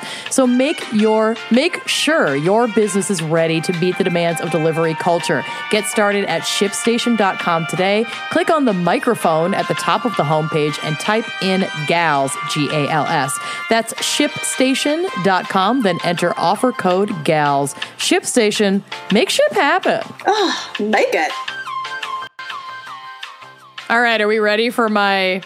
I'm ready for a lighthearted tack.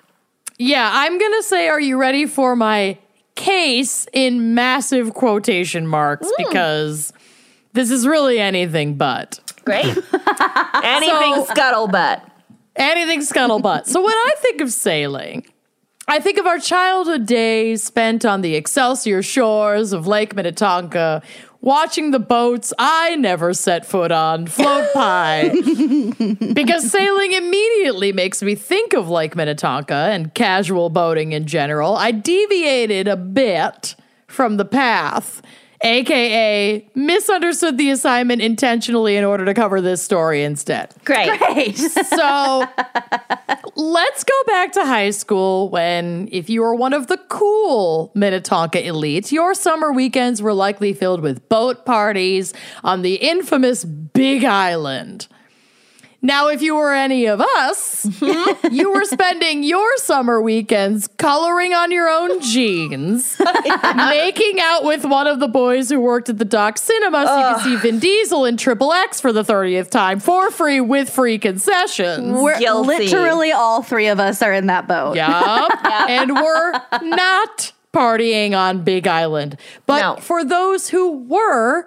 in the summer of 2019, I wrote 2013, but I really mean 2019, their carefree lake romps turned real poopy real quick. And is my segment being used as revenge for all the parties we didn't get invited to in high school? Absolutely it is. I was going to say, this is some good Schadenfreude. This is 1/3 my show. I get to do whatever the fuck I want for the next 15 minutes. Amanda and I were popular for like a 4 day. It was like a 4-day stretch. We went not long enough to make it to Big Island. That's for goddamn sure. No, but it was also in like for January. Goddamn sure.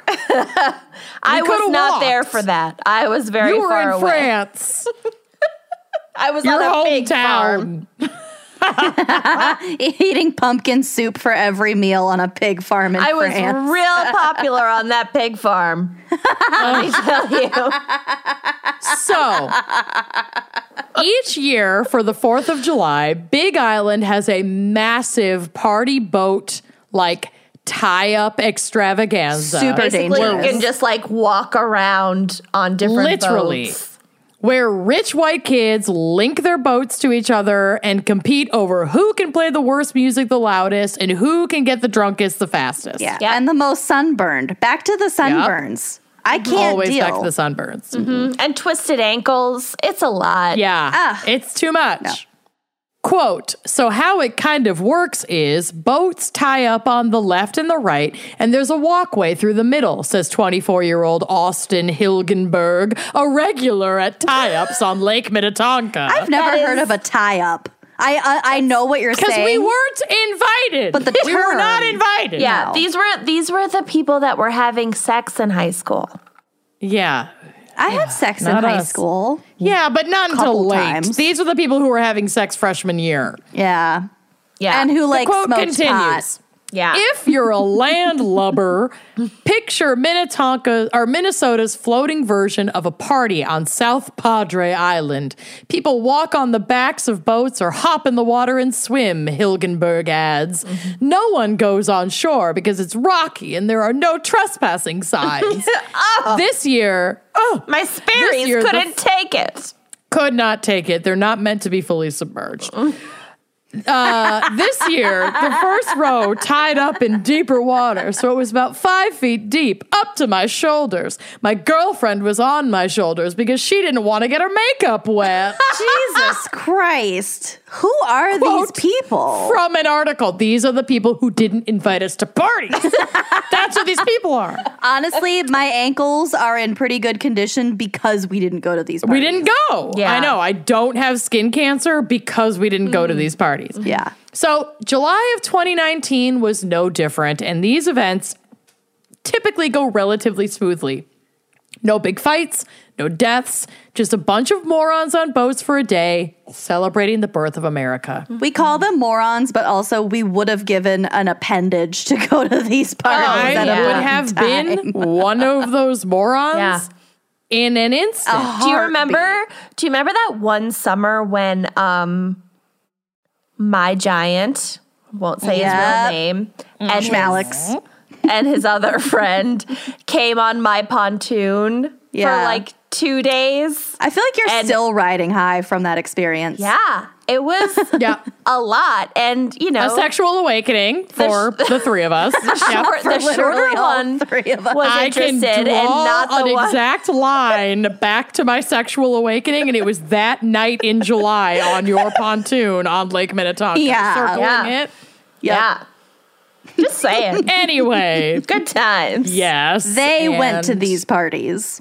They did, yes. So 2 days later, on July 6th, something started happening to the Big Island party attendees. COVID-19. People who were there for the celebration started to get violently ill with vomiting, diarrhea, and abdominal cramps. Did they eat the shrimp? No, this is just them out on the lake. They brought their own food. It was not a shellfish situation. According to MSP Magazine, quote, some had visited the doctor or even the hospital, but no one had a name for the illness. Bouginess. Public health officials leapt... Pretty much. Public health officials leapt into action.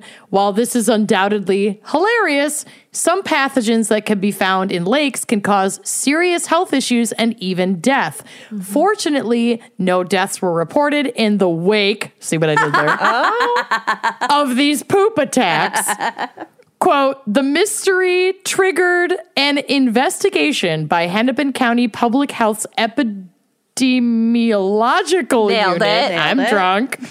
Boom. And the Minnesota Department of Health's waterborne disease unit. The case would ultimately affect 172 people, the most since a 2013 outbreak of salmonella, which is associated with a food festival, which produced 119 cases. Damn. It also triggered a reaction on social media, gifs of prints with references to, quote, purify yourself in the waters of Lake Minnetonka. Purify yourselves in the shit pool. There's so much poop in Lake Minnetonka, though. Pool.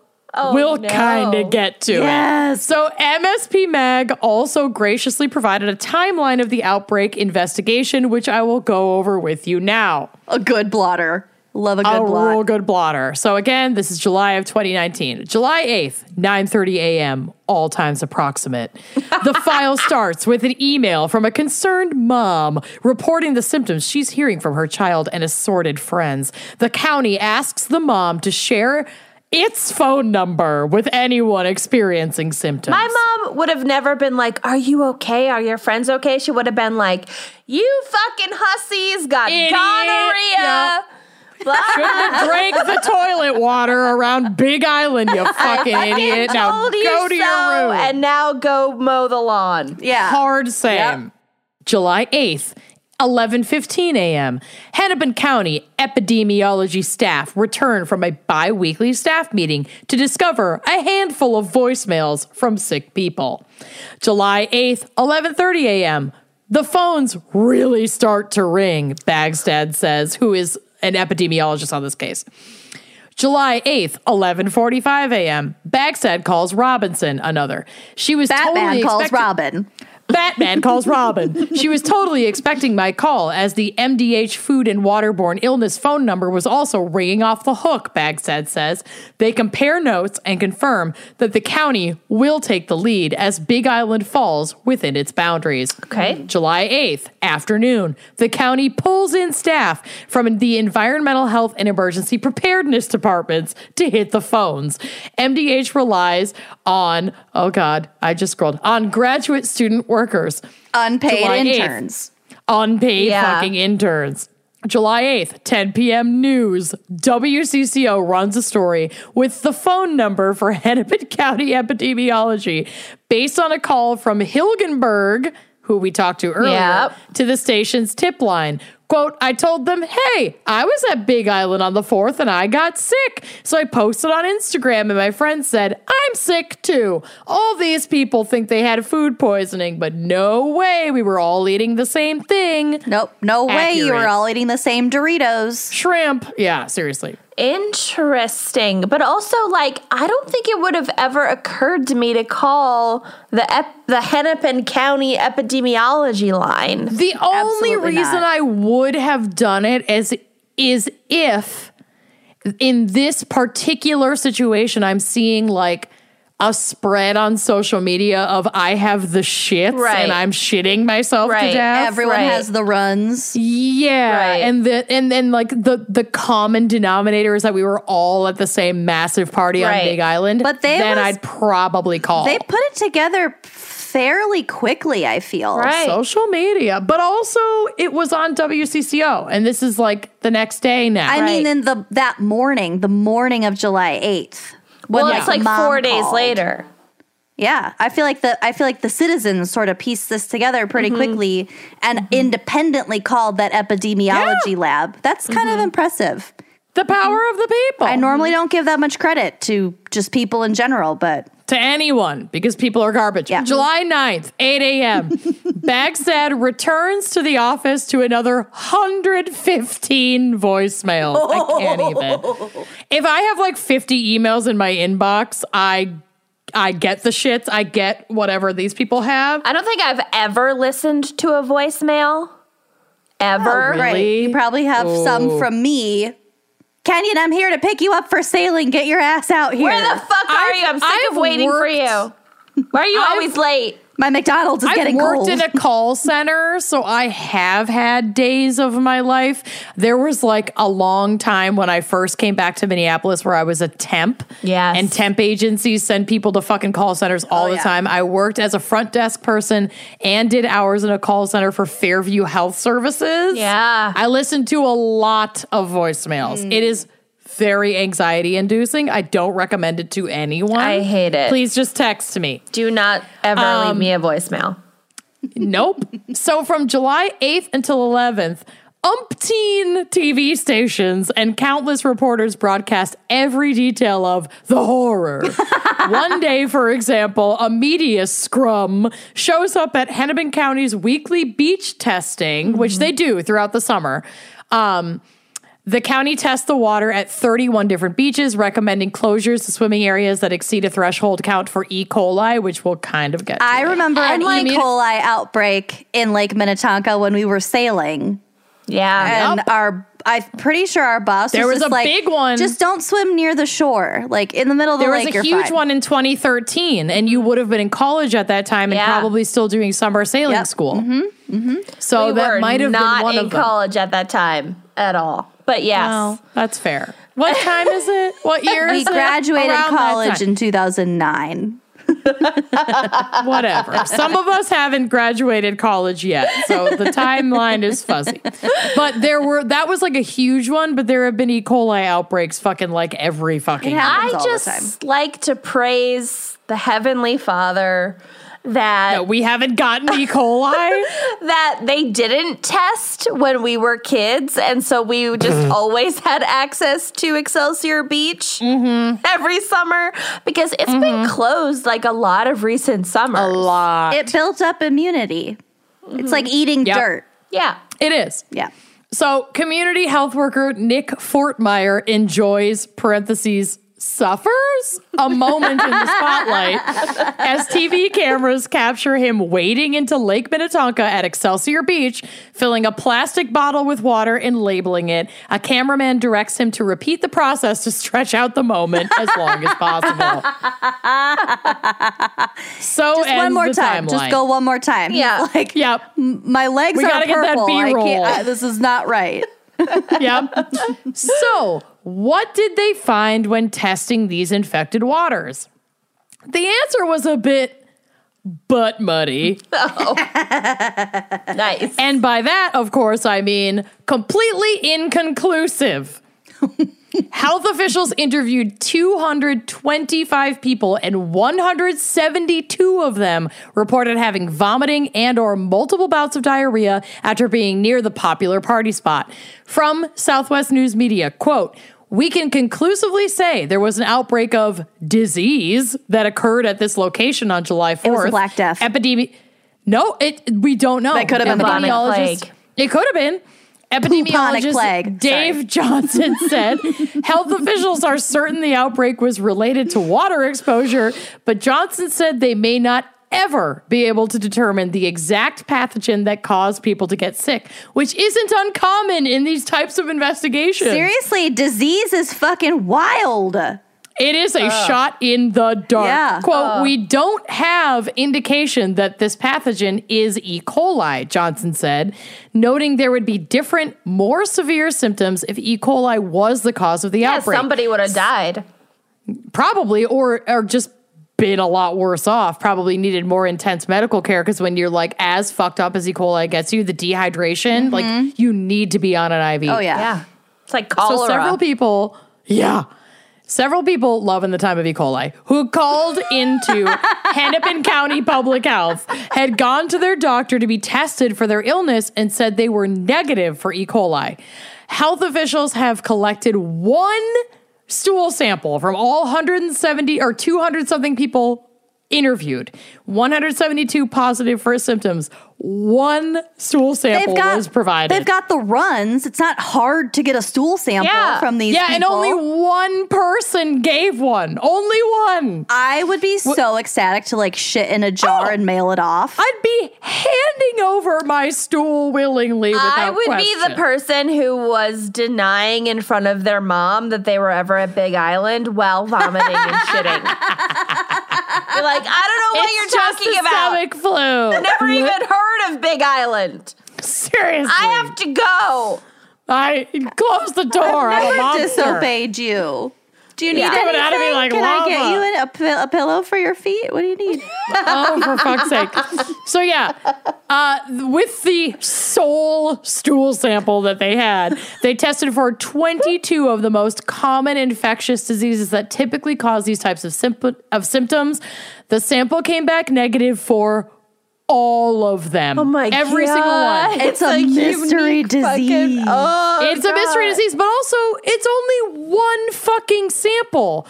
If we had any others, we might have conclusive answers. Or discovered a whole new type of plague. Don't be so stingy with your shit, people. What are you doing? Share Flushing your it down shit. the fucking pipe? Hand it over. We need answers. I'm so upset. Like, seriously? Are you gonna use it? What are you gonna do? What are you gonna do? You gonna use it? You gonna paint with it? What are you gonna fucking do with it? Jesus fucking Christ. So, yeah, this is one sample offered up by all of the people claiming to have symptoms. And in previous years, levels of E. coli closed beaches all around Lake Minnetonka, which extends a massive 14,530 acres and has over 24 public beaches. So I wish we had more fucking samples to really know what the fuck happened. Hand over the poop. Yeah. Can you imagine being one of the like yuppie assholes who like recently moved to Lake Minnetonka and paid like $3 million for your home in Excelsior that like my mom had while on food stamps, and I'm sorry, then the fucking beach is closed? Can you imagine being the only person who handed over their poop? That's what I was thinking. Like, did you guys send in your sample? No, wait, am I the only? Just you didn't literally know? Only me? No. Only me? Oh, yeah. Say me either. Got it. Yeah, no, why would I? No, I didn't. I never. No. Should we go to Haskell's and have a beer? Got it. Cool. No, I didn't mail it in either. No, I don't know what you're talking about. I didn't sift through my own shit and then put it in a plastic bag, seal it, put it in another plastic bag, label it, put it in the mail, hand it to my mailman that I know by name because they've worked here for 100 years, have them take my shit to Hennepin County to be analyzed? No, me either. I did not do that. There's no way. Gross. Nope. So I love that for you. I love that for you. Well, you stepped up. You're like the face of a generation. I love this journey you're on. I love this journey for you. I love this journey. So one thing is pretty much agreed upon, however. The problem began with human waste. Yeah, poop. Yeah, big time. So from the Star Tribune, quote, the source of contamination could have been anything from a boater carelessly pumping out a marine toilet to a single person with norovirus defecating or vomiting in the water, public health experts said. Lake Minnetonka's fucking filthy. Thank God Big it's so Island big. is a cesspool. It's a petri dish. I've literally gone to Big Island once, and it was I've to never pee. been. It was to pee. Look at the photo on the drive of a boat tie-up on Big Island. No, it's so gross. Guys, it goes so deep.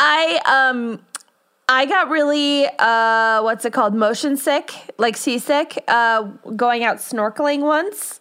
And I was like, threw up. You chummed the waters. Into your snorkel mask. I also had like a panic attack putting a snorkel on my face because I was like, can't breathe. Okay, so Kenyon cannot snorkel. No. Confirmed. Cannot fucking snorkel. No Polynesian navigation trips in your near future. No. So I was also so overconfident because I was like, I grew up sailing. I don't get seasick, blah, blah, blah. Well, bitch. Kenyon overconfident? You're in your 30s now, so you do get seasick. So fuck you. Fucking humble wave. So, yeah, threw up all in the water, and everyone just kept snorkeling around my vomit. Just drinking it. Just drinking it. You chummed the waters. You're drawing the sharks. Chummed. I did. Yeah. You're a valuable asset. You chummed, and if they saw any wildlife, it's because of you. Thank you. Thank you. They owe you money for that tour. They really do. You're saving money. That 3-hour tour.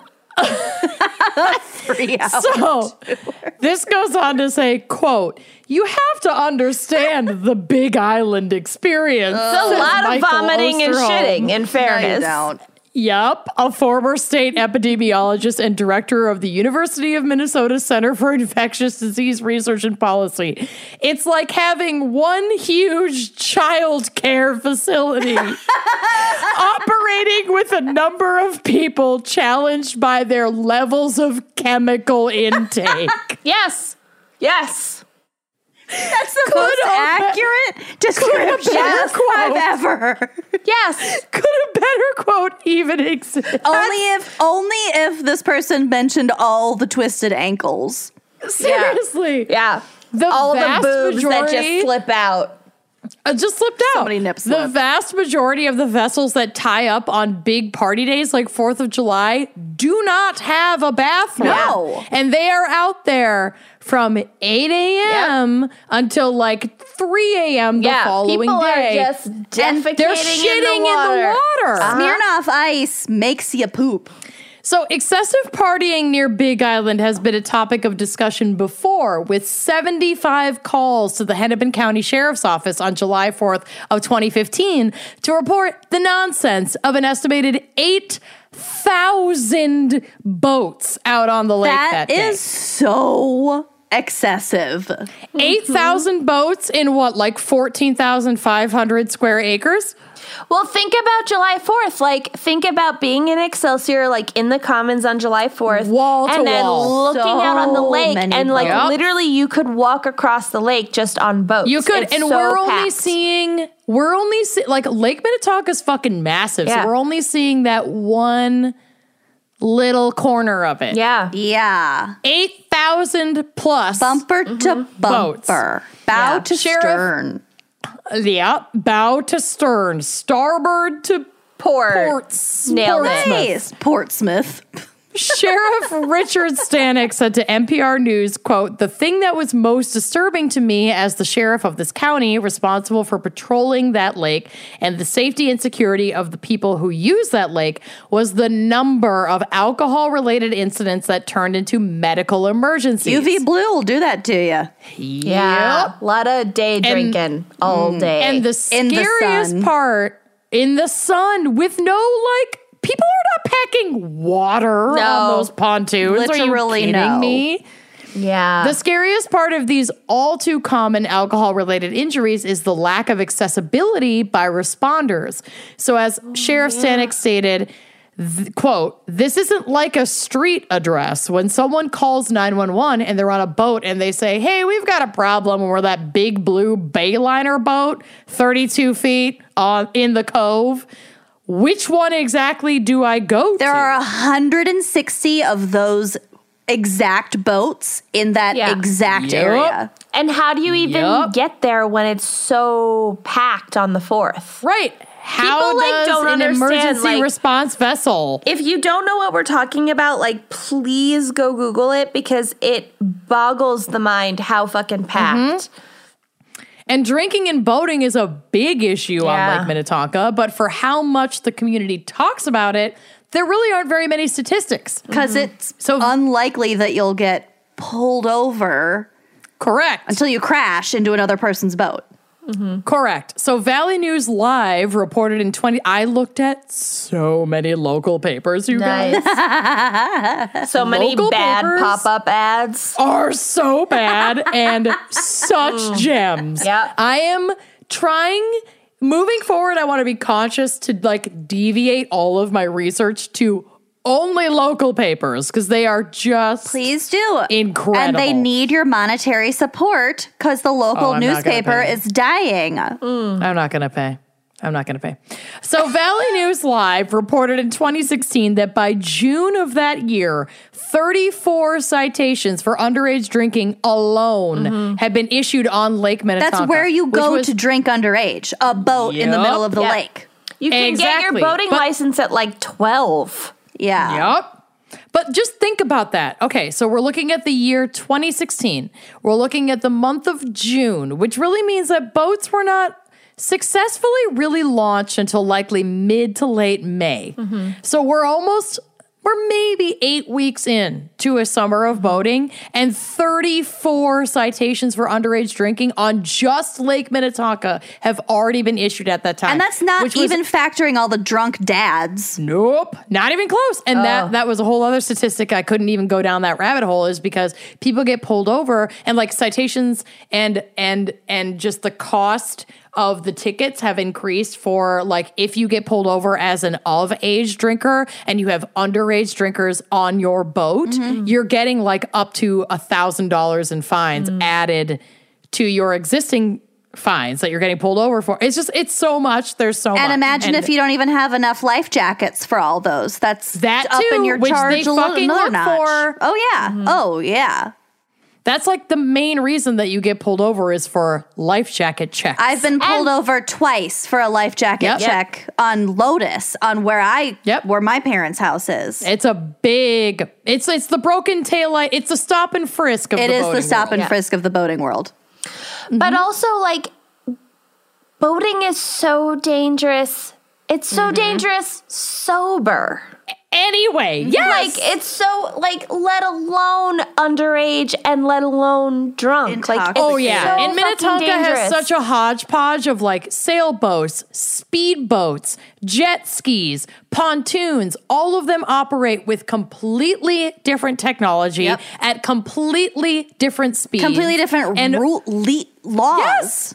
Yeah. It's just throw caution to the wind. 99% of people don't know the rules of the way. No. I have operated so many boats without a license, without knowing what the fuck I'm doing. And then you're also getting canoers and kayakers that are out on that lake. I was just going to say canoers. Speedboats and canoes don't mix. Do not mix. All on the same body of water. People tubing. Yeah. That's real dangerous. Tubing I fucking hate tubing. It's insane. It should be illegal. I have gotten so many like burns from like my body like slapping the water after flying off of a tube. Never again. We know someone who lost a limb because they were tubing and got caught in the motor. Super do. And got hit by a fucking speedboat while tubing. His own speedboat. Real talk. Also his brother driving it. Back to what we were saying before we lost our fucking minds. So that was the 34 citations. Minnesotan episode we've ever done. Yes, hands down. I am losing my shit over Lake Minnetonka. So 34 citations for underage drinking alone were issued in 2016 in June on Lake Minnetonka, which was up that year from what they claim is an average of 15 to 20 underage drinking citations on average each summer. Not enough. Per hour. But should be per hour. Right? Fake news. In 2013, there were 158 total drunk boating violations reported in the state of Minnesota, 22% of which fell the week of July 4th. 22% of all of those violations fell in that. I wish that surprised me. Isn't that the wild? least shocking thing I've ever heard. Yeah. And it's the highest traffic higher. week. Honestly, it's the highest traffic week. Not even double it, not even quintuple it, just multiply that by 15. And that's 100. How many actual drunk boaters there are on the fucking lake. 1,500. So the same laws that apply to drivers on the street are meant to apply to boaters to some degree. Open container is really not included because everybody's allowed to have a beer on a boat. Who fucking doesn't love having a beer on a boat? Whatever. It's my favorite thing. What they were But if you're operating a boat, if you're driving a boat, you are supposed to stay below the legal limit of 0.01 BAC. But drunk boaters are super fucking hard to catch. 0.01? It's harder. 0.08. 0.08. Okay. Yep. That's the legal limit in Minnesota. I don't know if it's different in other states, but that's how it's supposed to be here. So, quote, it's harder to pick up the impaired drivers, said Adam Block, who's a Minnetonka cop. We don't have traffic lanes. We don't have traffic lights. We don't have turn signals or gauges that are signs of possible intoxication. Can I do a quick anecdote? Of course. So welcome. Kenyon, when we worked at the sailing school, we would drive around in Zodiacs, which are those inflatable boats with the outboard motor on the back. It's like a balloon that someone turned into a boat. Aren't those what like get you from shore to your sailboat too, typically? That would be the dinghy. These like little dinghies. In Kenyon's story, I would imagine would be, it's just a quick little inflatable, very portable, very simple boat. And so that's what we would coach from. And so after these long days of being out in a Zodiac on the water all day, I would be driving us home because we carpooled. Or Kenyon would be driving, whoever. And we mentioned to each other regularly like how weird it was to drive a car after having driven a boat all day. Because like using your turn signal, obeying lanes, obeying literally any traffic law. You're just cruising around the water all fucking day in this boat doing whatever you want. Alcohol. Yeah. Remember when we had a boss who on July 5th, so the day after July 4th, ran into a mailbox on the way to work? I remember it. Yeah. I remember it. And everybody was just like, oh, weird. LOL. And we were like... most of the staff was still drunk from the day before. Yeah. And Lucy and I were like the only two responsible human beings who were like, we're in charge of children's lives. I'm sure there are other communities of listeners that do understand like the culture of 4th of July on Lake Minnetonka. Oh, yeah. Because they probably have it similarly in their own communities. It's but insane. It is the drinking holiday of the fucking year. It's pretty epic. It's pretty amazing. It is and epic.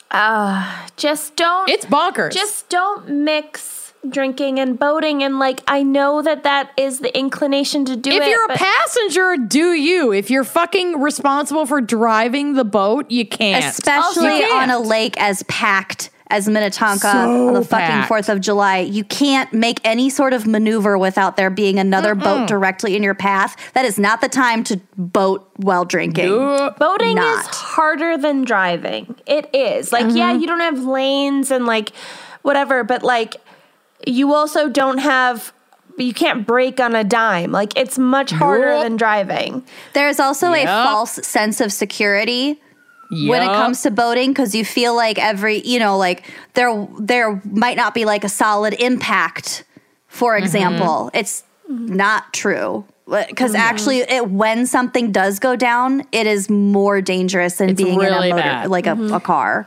And also, like, okay, so one time, I'm sorry, we're just like fucking ranting because I'm here for it. This 2.5 hour episode on sailing crimes is everything we're making up for right last now. week, honestly. Yup, let's do this. So, speaking of fucking 4th of July, so Zach and I have spent a lot of 4th of Julys with our friends whose parents have a house on the Jersey Shore. And they have like a catamaran and like 420s and like all these fucking vessels. They're made of money. It's fine. And so we were out on a speedboat and there were a bunch of us and we're all drinking and whatever. And somebody is tubing and at some point there's like a hard stop or like a hard turn or something. And a friend of ours is standing up on the speedboat and she like, during the hard stop, like falls forward and hits her head on one of the metal buttons. Like memory loss, right? Didn't she not remember the rest of the day? Yeah. Yes. So she hit her head so fucking hard on one of the metal poles on the boat. Concussion. And she was like... Concussion. Yeah. She was like, I'm fine. We kept boating because we're all drunken fucking idiots. Later Put that bitch in a life jacket. Yeah. If she goes over, she's drowning. Done. Yeah. Later that night, I was having a conversation with her and I said something about how are you feeling or whatever. And she had zero recollection. None. Of the event because she couldn't remember any of the day. And that's an unreported event. Imagine how many times shit like that happens during a drunk boating situation. That's scary. Honestly, I started this research interested in lake poop and then went down a drunk boating rabbit hole. We all did. And now I'm just convinced that most people out on the lakes are gross, poopy drunk. And this episode ruined one of my favorite summer activities for me. So I'm going to go ahead and stop right now before I never get back into a lake or on a boat ever again. That's Thank fair. You. The end. Yeah. That is my case. They real gross. Nice job. Yeah. Just don't think about it too hard. Yeah. Poop, you guys. Poop. Let it go. Just much poop. Let it drift Let it away. poop. Let it poop. Anyway, all right. That's it. That's all I got. Nice well done. job. Brava. Well, Bras off. Bras off. Oh, good call. I am going to take my bra off. All right. Special thanks this week to our very special fan picker, LaShawn/SV September. Thank you to you and to your boating vessel. Your vessel. Thank you also to Vale Wickheim. I'm unveiling our gratitude to you for your $5 a month.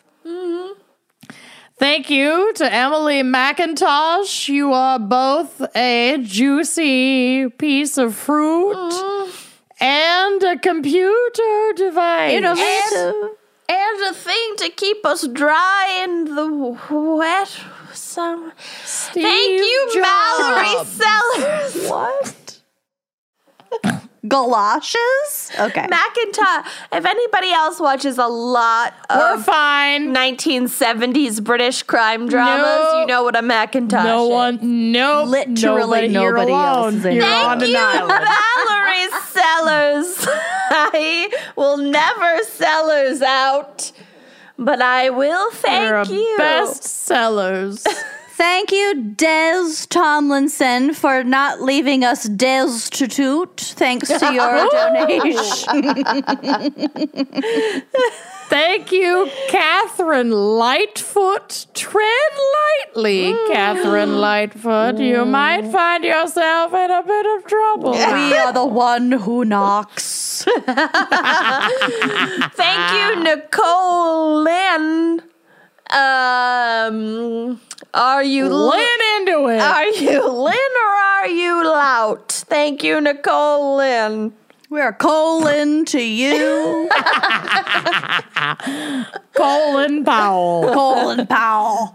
Thank you to Alexis Couture. Ooh. You just fit us like a Juicy. couture glove. We appreciate. Thank you to Krista Wirtz. It's not the worst thing in the world to Could be give us worse. a donation on Patreon. It could be worse. Thank you, It could be worse. Danny Edwards. I Scissor hand. We Once- dan you. We dan you, and I am just gonna keep looking for words and Edwards. Okay, moving on. Forward. This is definitely an authentic drunken episode, and I love it. Can't stop burping. Thank you to Desiree Walls. Don't put those walls up, Desiree. To the window, to the wall. To the walls. To the sweat drip down my brow. Thank you. All you females prowl. Prowl. Thank you to Holly Calvacina. Honey, I Calvacy you. Donating to us. Shaking that ass. Thank you to Matthias Overbay. I don't mean to be overbearing. Bearing. But I want to thank you for your donation. Thank you, Alexis McLeod Hall. We hear you, McLeod and clear. Thank you for your support. To the window. To the hall. Thank you to Aaron Oliveira.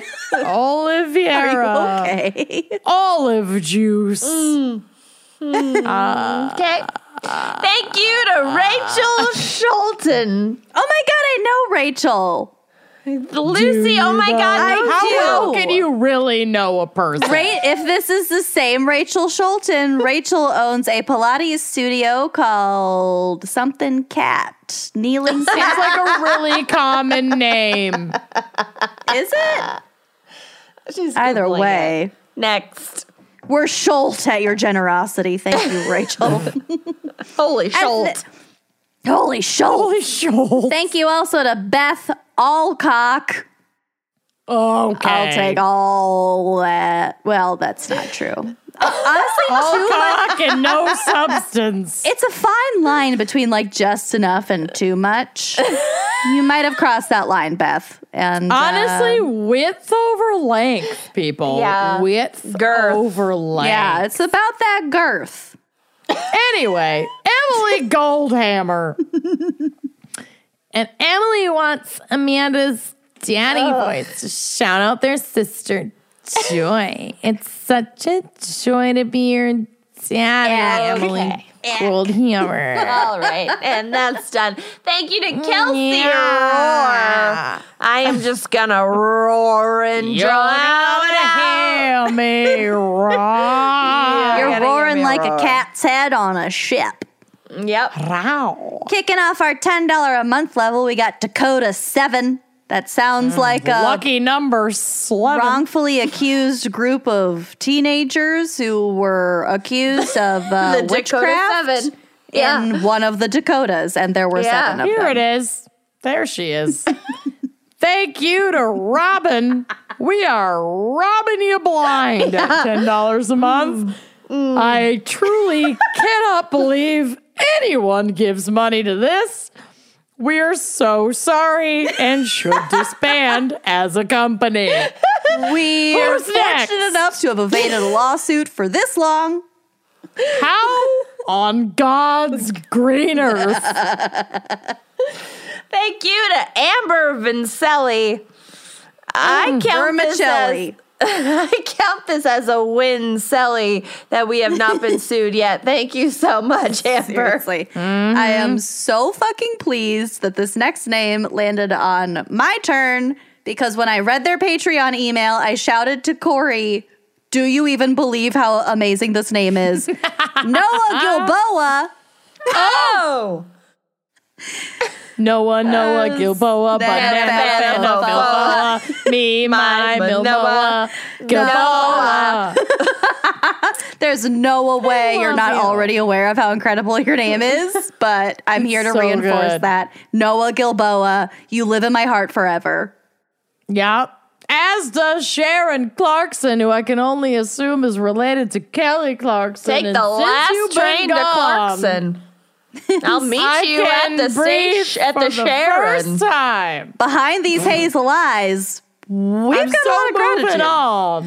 Whoa. We are independent women, but not that independent. Thanks to you. Now I get what I want Okay. since you've been gone. Thank you to Jordan Meinholtz.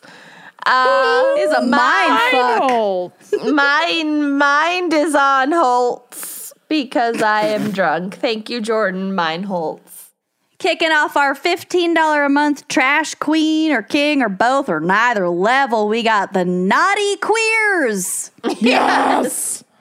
Naughty KNOTTY. For the record, I am assuming this has something to do with wood.